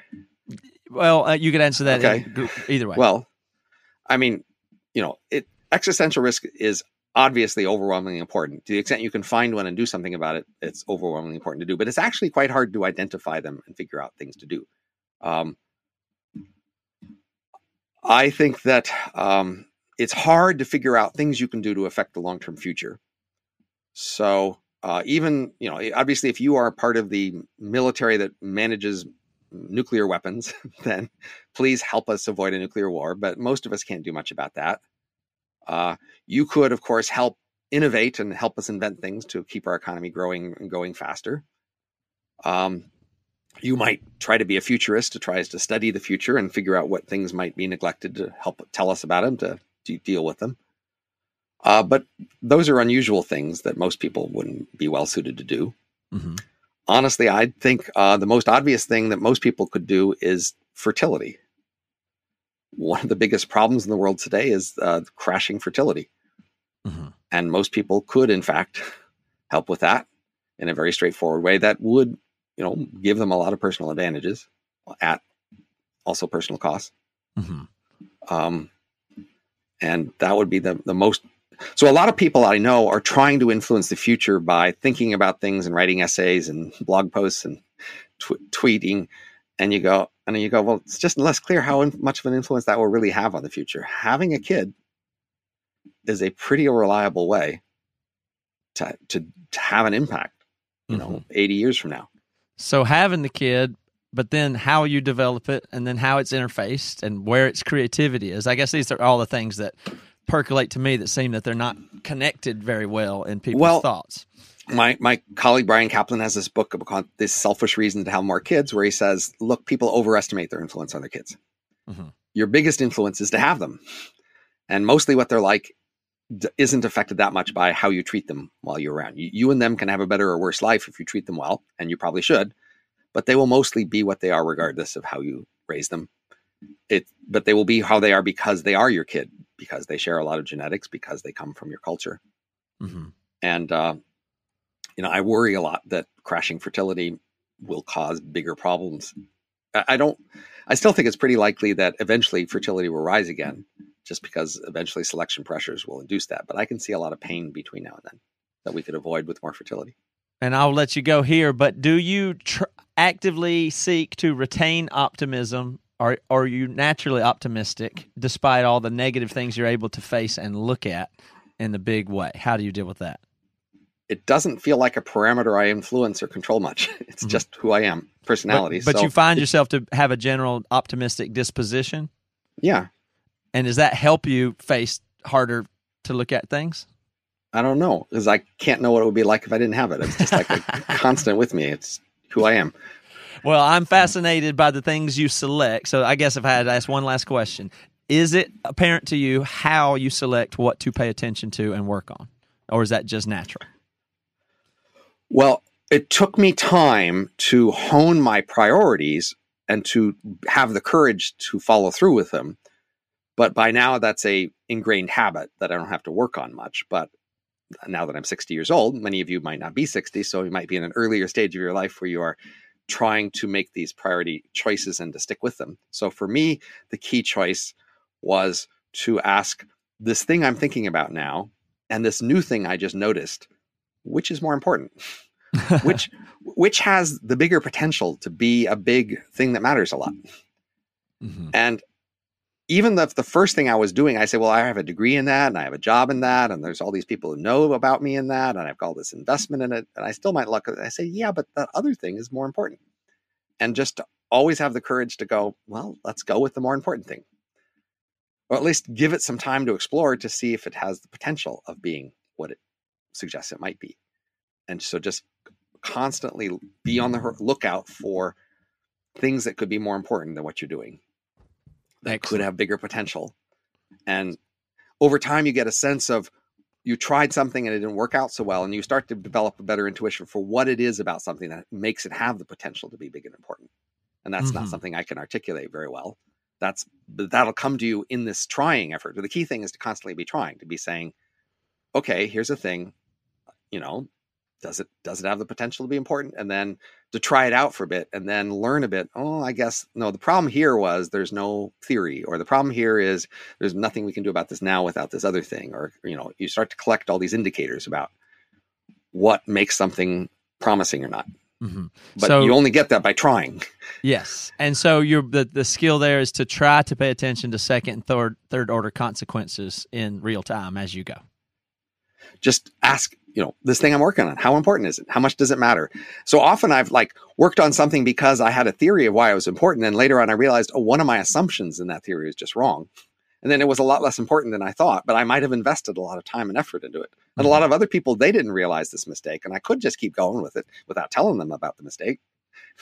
Or I could own up and say, oh, I guess this is less important than I thought. So I should back off of it and do something else.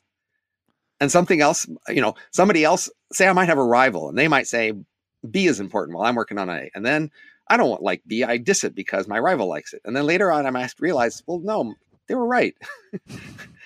They were right about this reason for it. And then you should be willing to suck it up, swallow your pride and say, okay, my rival was right and I was wrong, that B was a lot more promising than I realized. Excellent. Well, help me expand my circle, but from a few more minds that I really like their neural signatures of. You, Brian Kaplan, Tyler Cowan, Slate Star Codex is new to me.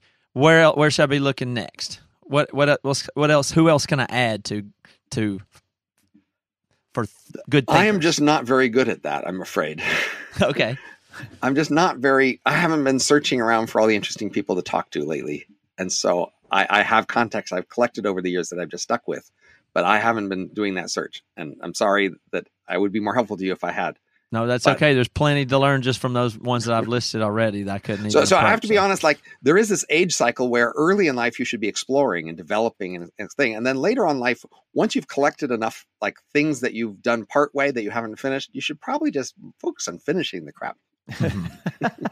Yes. Matt, you take the stuff that you've done part way that are still very promising that you got bored with or put aside for some reason. That's probably your most promising stuff to work on as you approach the end of your life, because you only have that much time left. Each thing might take a lot of time and effort, and you've already done half or 3/4 of the work on some of these things. Just finish it. Get it done. Got it. Well, thank you so much for it, and your mental flexibility is something I really look up to, and have gotten a lot out of getting to spend some time with you today. So thanks, Robin. Well, it's been an enjoyable experience. Toby, anything else? I didn't get to ask Michael 4 questions. Please, go for it. Okay, this is either a statement or a question. Recycling is dumb. Oh, I forgot about that one. It feels like the biggest waste of time, and it costs tons of money that it does not feel like it's actually worth it. And it has to happen at my house every week, and I have to put certain things in a certain way that feels like the biggest waste of time that does not feel like the return on investment is worth it. It's a ritual. So I am an engineering nerdy sort that early in life was very resentful of symbolic rituals that other people did, and then they wanted me to waste my time with because I didn't think I needed those symbolic rituals because they weren't helping me do the things I wanted to do. Over my life, I've come to realize that, in fact, religion and ritual produces a lot of social benefits for a lot of people. Like, overall, people who are religious, they live longer, they have more income, their marriages last longer, there's less crime, there's less disease. Just all the things you could ever like about people are more, and people are religious. Nevertheless, when I look at particular religious things, I say, why should I spend my time on that? That looks like a waste. Mm-hmm. And that's true for a lot of other rituals. So I have to set aside my emotional immediate reaction, which agrees with you, and ask, what function is the ritual of recycling serving for people? I'm at that exact phase in my life. Recycling is dumb, but do it anyway and learn that skill to get along better in life with yourself and other people and be good. It's not that I want to endorse all common rituals, but I see that many rituals have a lot of value, and that's what makes me pause. Mm-hmm. Otherwise, I'm with you. Y'all are just saying if your wife wants to do something, just do it. It'll make you happy wife, happy life. That sounds like what y'all are saying. All right. Well, you might ask.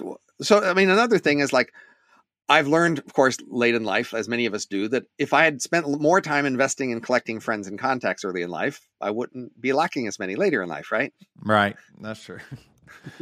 Is there any chance that the coronavirus was created by man and it was like accidentally let out, or is for population control? Of course there's a chance. I mean, population control sounds unlikely. I mean, why would that seems at least crazy in the sense that if they understood what they were doing, they're hitting the entire world. You might imagine if you're trying to release this against your enemies, you'd want it to be local and stay there. Right. That's true. This is going to spread everywhere.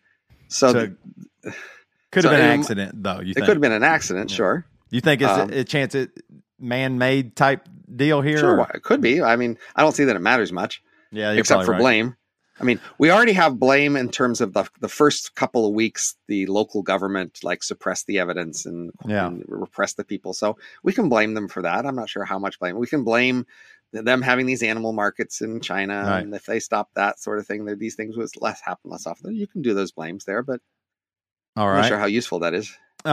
Maybe you can talk about one point of this, but I'm from South Carolina. All my family's in South Carolina, huge red state, very big Trump supporters. I have moved away. I'm more open-minded, but I can't, you're an economist. No one is really clarified for me, maybe even just one point.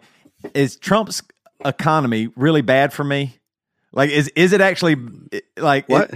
What would be bad about it for you? Well, I'm saying, is it because that's what everybody says on the left, that the economy's horrible, that his plans and his policies are so bad that it's ruining in America. And then my family members say the exact opposite, that we have the lowest job unemployment rate, and we have the booming industry, all this stuff. It seems like both sides have positions they're taking. The economy's had this record boom. That's good. Presidents don't cause that much. But they usually take the credit for it because that's how the system works. Right. And so he's getting lucky up until recently to get to take the credit for this boom that he doesn't mostly cause.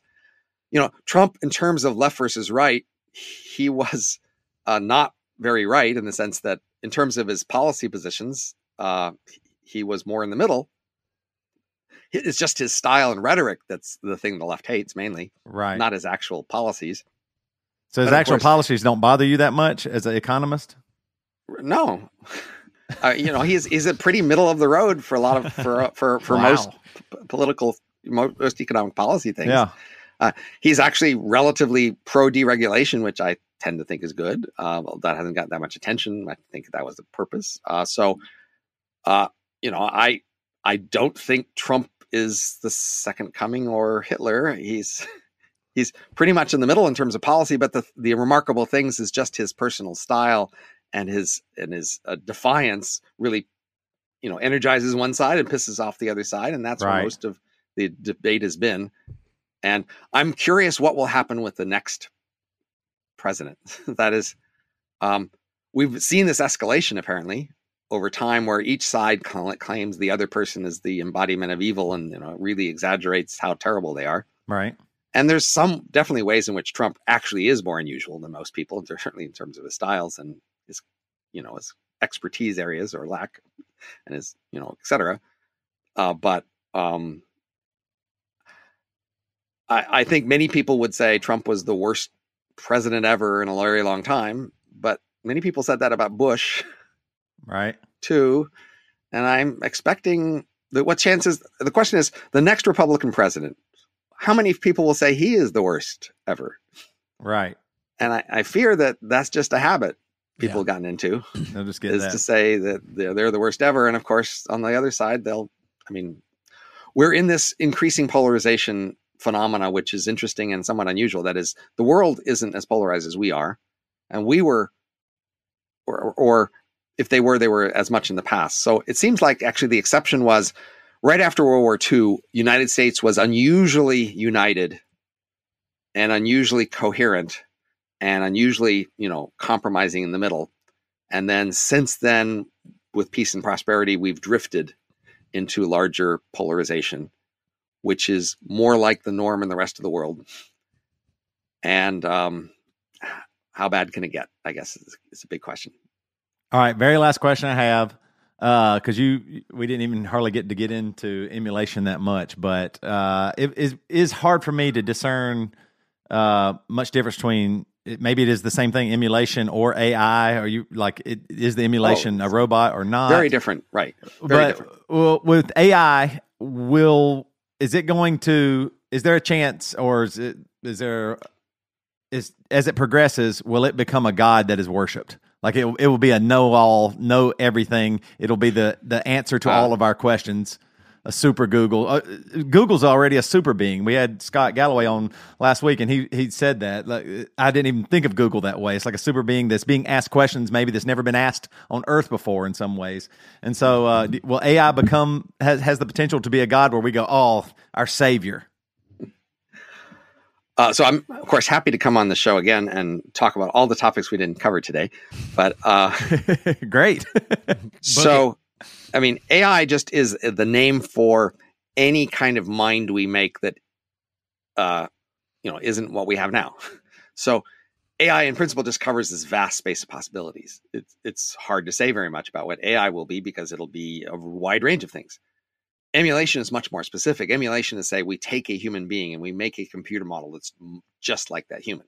So I was able to do a whole book about the age of M because that's a very specific assumption, which has a lot of very specific implications. if you want to say, well, what does a world of AI look like? Then I have to say, well, which AI, which kind of AI? Because there's this vast space of what they could be. So a world of, AI so far, they're just, more and more automation and more machines, but so far they've all been really stupid. They've been capable and useful, but compared to humans, they're in a sense, we think they're pretty stupid. They aren't very intelligent, and that's how it'll be for a long time. And so in that world, AI is just in the background as tools that we use that help us, but that don't stand out as a person in our face because they can't stand up to that because they aren't smart enough to sit in that role. Someday we will have AI that is that good. And then very soon after, it'll be much better. Won't stay very long at just like the human level. And at that point, the most likely scenario is, well, those things run the world, and it doesn't matter whether you worship them because you don't matter. You're in a world where humans are the main thing and their opinions matter, and so who they worship matters. But once you aren't the thing that matters, then who cares? Right? The AI isn't there to be worshipped by you. You're not here to be worshipped by squirrels. Do squirrels worship us? You don't know. You don't care. Right. Unimportant. So the age of M is this world where the machines that replace humans are very human-like, and you can think a lot about them. But even they eventually may be displaced by AI. So that's a more interesting trajectory that I have some analysis on. But at least that puts off that date, because the M's are much more competitive than humans. So there's AI that could beat humans, but they can't beat M's because M's are cheaper and can copy themselves and have all these advantages. So, but see, it's not very interesting to have an AI be a god, because if it's a god and there's lots of them, then that's the world of things that run things that matter. You are no longer a thing that matters much. They aren't there to be your gods. They're there to run their world and be in their world. They don't care about their relation to you because you're nothing, right? There's no value in us. Yeah. Which is a really creepy thought, meaning that the worship only is about the person doing it, not about the God at all, which is a whole nother subject for another day. But well, thank you so much. This raises this interesting question about the whole concept of God. You have to realize, the concept of God is this powerful creature, and sometimes they had these gods, plural, where many gods existed with each other. And then somehow there were these very powerful gods, but then there were all of us who weren't gods, and somehow they let us continue to exist and use up space and resources. And what the hell was that? How does that, how does that story work? Where these gods continue up in Mount Olympus and they seem to enjoy partying and doing things. And every once in a while they come down here and interact with us, but they don't take over and run things or run us out of the way and replace us with copies of them. Right. So, after this evolutionary insight that is now, century and a half old, the ancients didn't really think in these terms. The ancients didn't really ask this question. Well, why don't the gods displace us? And now we do ask that question if they're going to or something. Right. Well, now we say, well, if there's this race of gods, and we think of any sort of race of things, the things that naturally expand and has internal conflicts and there's greedy and self-centered, then we expect it to do what those sort of creatures do. And that's what all these expressions of simulations and emulations are. So if there's simulations, there'll be billions of them, and we'll use them and we'll replicate. That's what you do if you're a person of need and conflict and greed and desire. Right. Interesting. Well, I should have ended on the optimism part. Well, but if I say I'm optimistic but don't have any good reason to, that shouldn't be terribly reassuring to your listeners. It's just he knows everything. It's all dark and negative. It's just I happen to have a genetic disposition for optimism. Not for any evidence, though. Well, okay, thank you so much. So I got to say, the thing that most appealed to me about science fiction was just this reassuring image that eventually our descendants would be vast and powerful compared to us, right? And there's just something appealing about that. They will be different. They have different priorities. They may be selfish. They may not even respect or remember us anywhere, but we will go places. We will be a big deal. And I'm optimistic about that. That is the thing I'm most confident of, is that unless we manage to kill ourselves, which is bad, but hopefully, not so likely, Our descendants will be vast and powerful. And galactically. Do big things. You think. More than galactically. More than galactically, yeah. Okay. We'll talk about that next time. Yeah. All right. Okay. Robin, this was thank great, you so Robin. much. Yeah. Great to talk to you. All right. Well, we got to talk to Robin for longer than usual. I wasn't going to waste any of that time of having his brain on lease the way I look at it, but I will have to confess that I know he didn't know this, and I'm sure y'all didn't know this, even though we're looking at each other on Skype this whole time and I'm making a lot of eye contact. Yeah. But I peed twice during that interview in a cup below. And nobody, he nor y'all knew it, I don't think. But I did pee twice in cups. I did think there was a couple times like, Matt sure is interested. Your face. It's like, my God, he's captivated right now. You had the pee face. I didn't know it. I was surprised you didn't have to stop the interview to go yet. I know. I wasn't going to do that, though. But yeah. The worst thing about that interview for me was me. It's just like, I feel like it's so crazy that this podcast, like we started this band, and this band called Emory that does screamo music, and that helped us start this podcast, and people listen to it, and we are here getting to talk to somebody like Robin. That like he should not be talking to me. I hurt the world having him have to. That's talk the way I to feel me. Too. Like, why would he give 2 hours to us? That is not. That is a terrible decision on his part to sit there. I couldn't. I mean, he should have charged. We should have. I mean, he's worth unbelievable amounts of money. I mean, that's what I'm saying.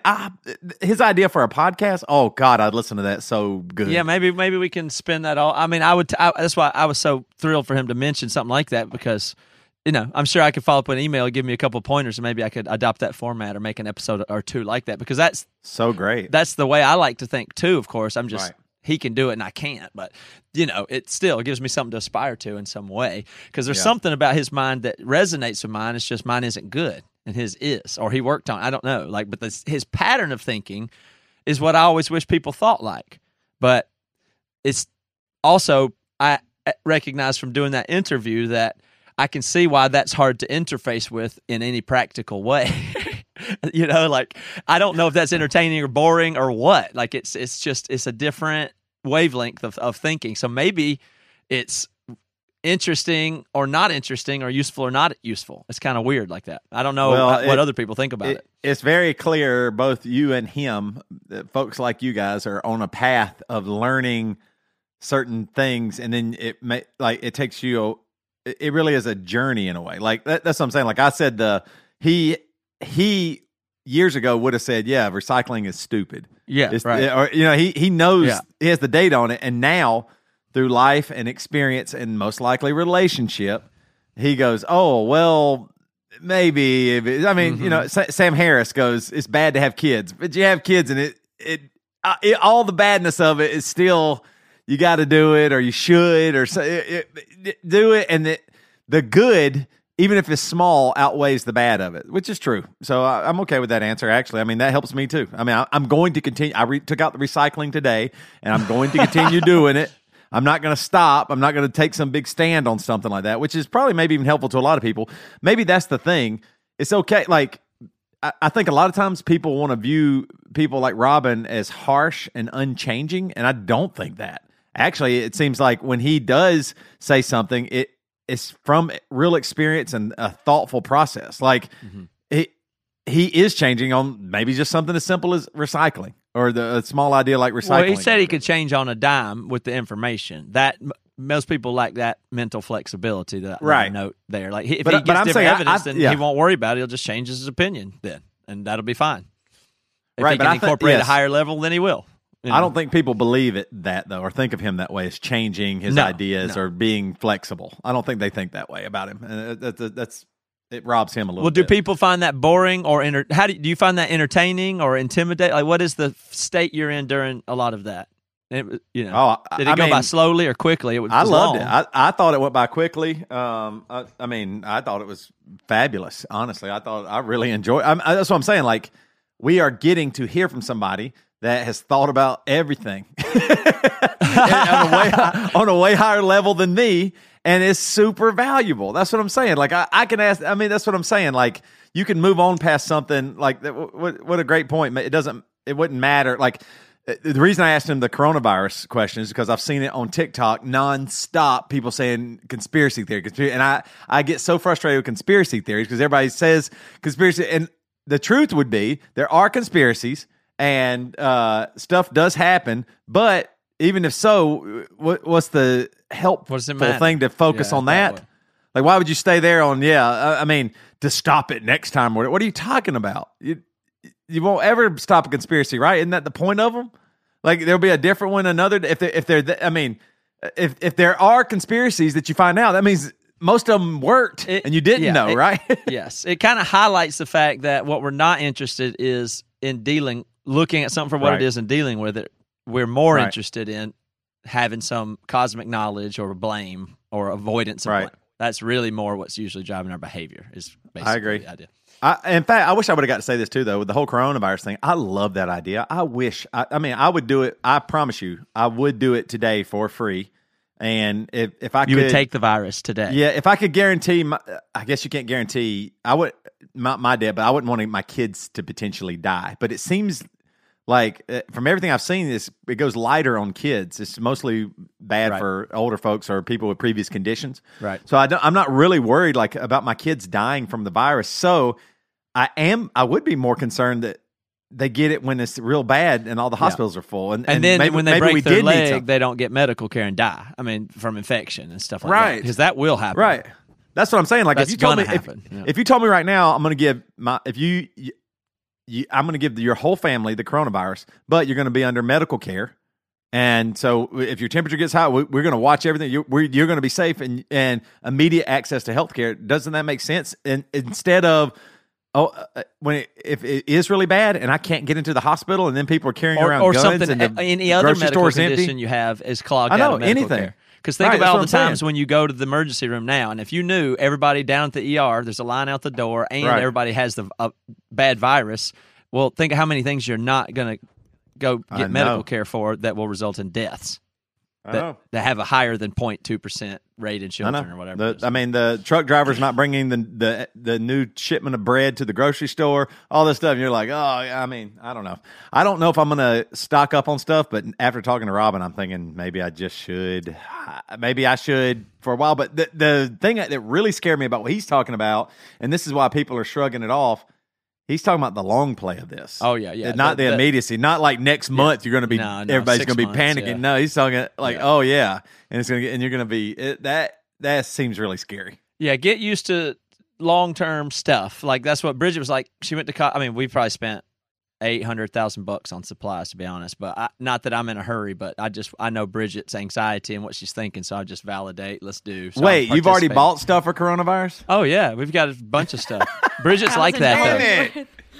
Damn probably. But Bridget is like that though, and I like that quality. I mean, you cannot believe how many times she's prepared for something, and I just am blown away by it. And so this is not about coronavirus or the immediate thing, but we work on a plan of things that we stock that would be used and inventoried, and it's a kind of a fun, smart project that I kind of enjoyed working on, and just a preparation mindset and deciding things in advance to deal with things down the road. I like that thing, but she's driven a little bit more by anxiety and stuff like that. But I just kind of I'm trying to negotiate that instead of just act like an idiot and say you're crazy, it doesn't matter, and be unprepared. I mean, there's no reason to do that. So we've got a bunch of food and stuff like that, but I'm not really worried about it on that level. But she's worried about, well, should I touch the stuff? Should I wipe it? Is it okay to go here? Is it okay to go there? I said, anything you're doing right now, think about learning to do it for the next year. It doesn't matter about this week.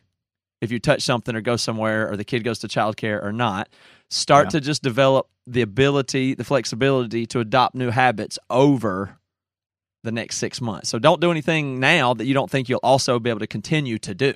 That's the stuff you can do. Like, can I take one step and maintain it, just like a diet or exercise? Not, I'm going to work out super hard this weekend to lose weight.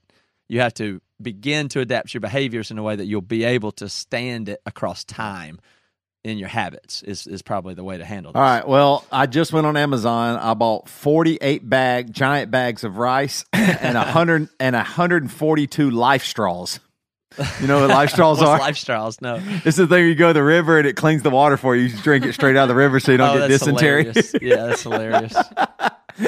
I see those sometimes. I'm like, I gotta have one. I don't know why. I don't ever think about going to a river, but maybe I'd have to. I don't know. I think medical supplies are the way to go, though. You may be caring for you and your neighbors, and you may be caring for other people in ways that aren't related to the coronavirus because there's no medical system. Right. So think about that. If you weren't doing medical, but like would you what though? do your own stitches and butterfly bandages and antibiotic creams and things. God. Just things like that you probably just basic medicine, things that you go to the doctor and it's like whatever. Yeah. Like what of that could you have done yourself, and you might have to think of it that way. But Reva's sitting there going, "Yeah, but what about Pop-Tarts?" You don't need a generator or anything, That's what I'm thinking about. Bags of chips, life straws. I always think I need lanterns. Yeah, not that. Waterproof matches. Right? Like that. Yeah, a thing that'll always start a fire like immediately. A snake bite kit. Yeah. In case I get a rattlesnake bite, I gotta survive. Yeah. What if we get rattlesnake bit, Jess? Yeah, you're going camping. Yeah. All right, hey, we gotta get out of here. But one thing that you don't want to miss and you want to prep for immediately is the BC Con early bird tickets, and the only way you can get those used to be in the BC Club, but now we have opened it up. So you should have joined the BC Club. You didn't. We're nice. So we are doing early bird tickets for sale for the BC Con. When is it, Reva? I can't even remember. I probably won't be alive when it happens. But the BC Con, even if I don't make it, it'll still go on. It'll go on without me. June 5th to the 7th. Yep, it's in Kansas City. It's going to be amazing. So many BC folks, BC fans, BC clubbers, collective, a bunch of people getting together, having a good time, so make sure you do it. All right, let's get out of here. I got to go prep.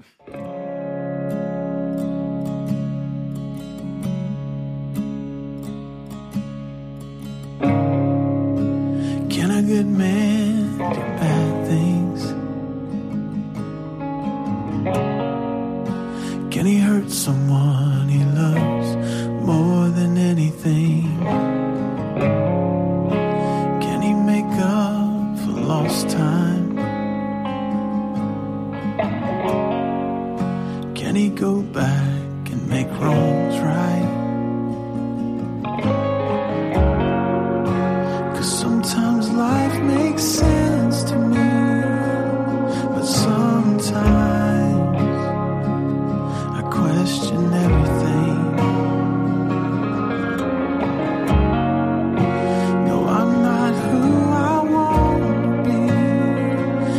Start again and do things differently. Can a good man do bad things? Can he find himself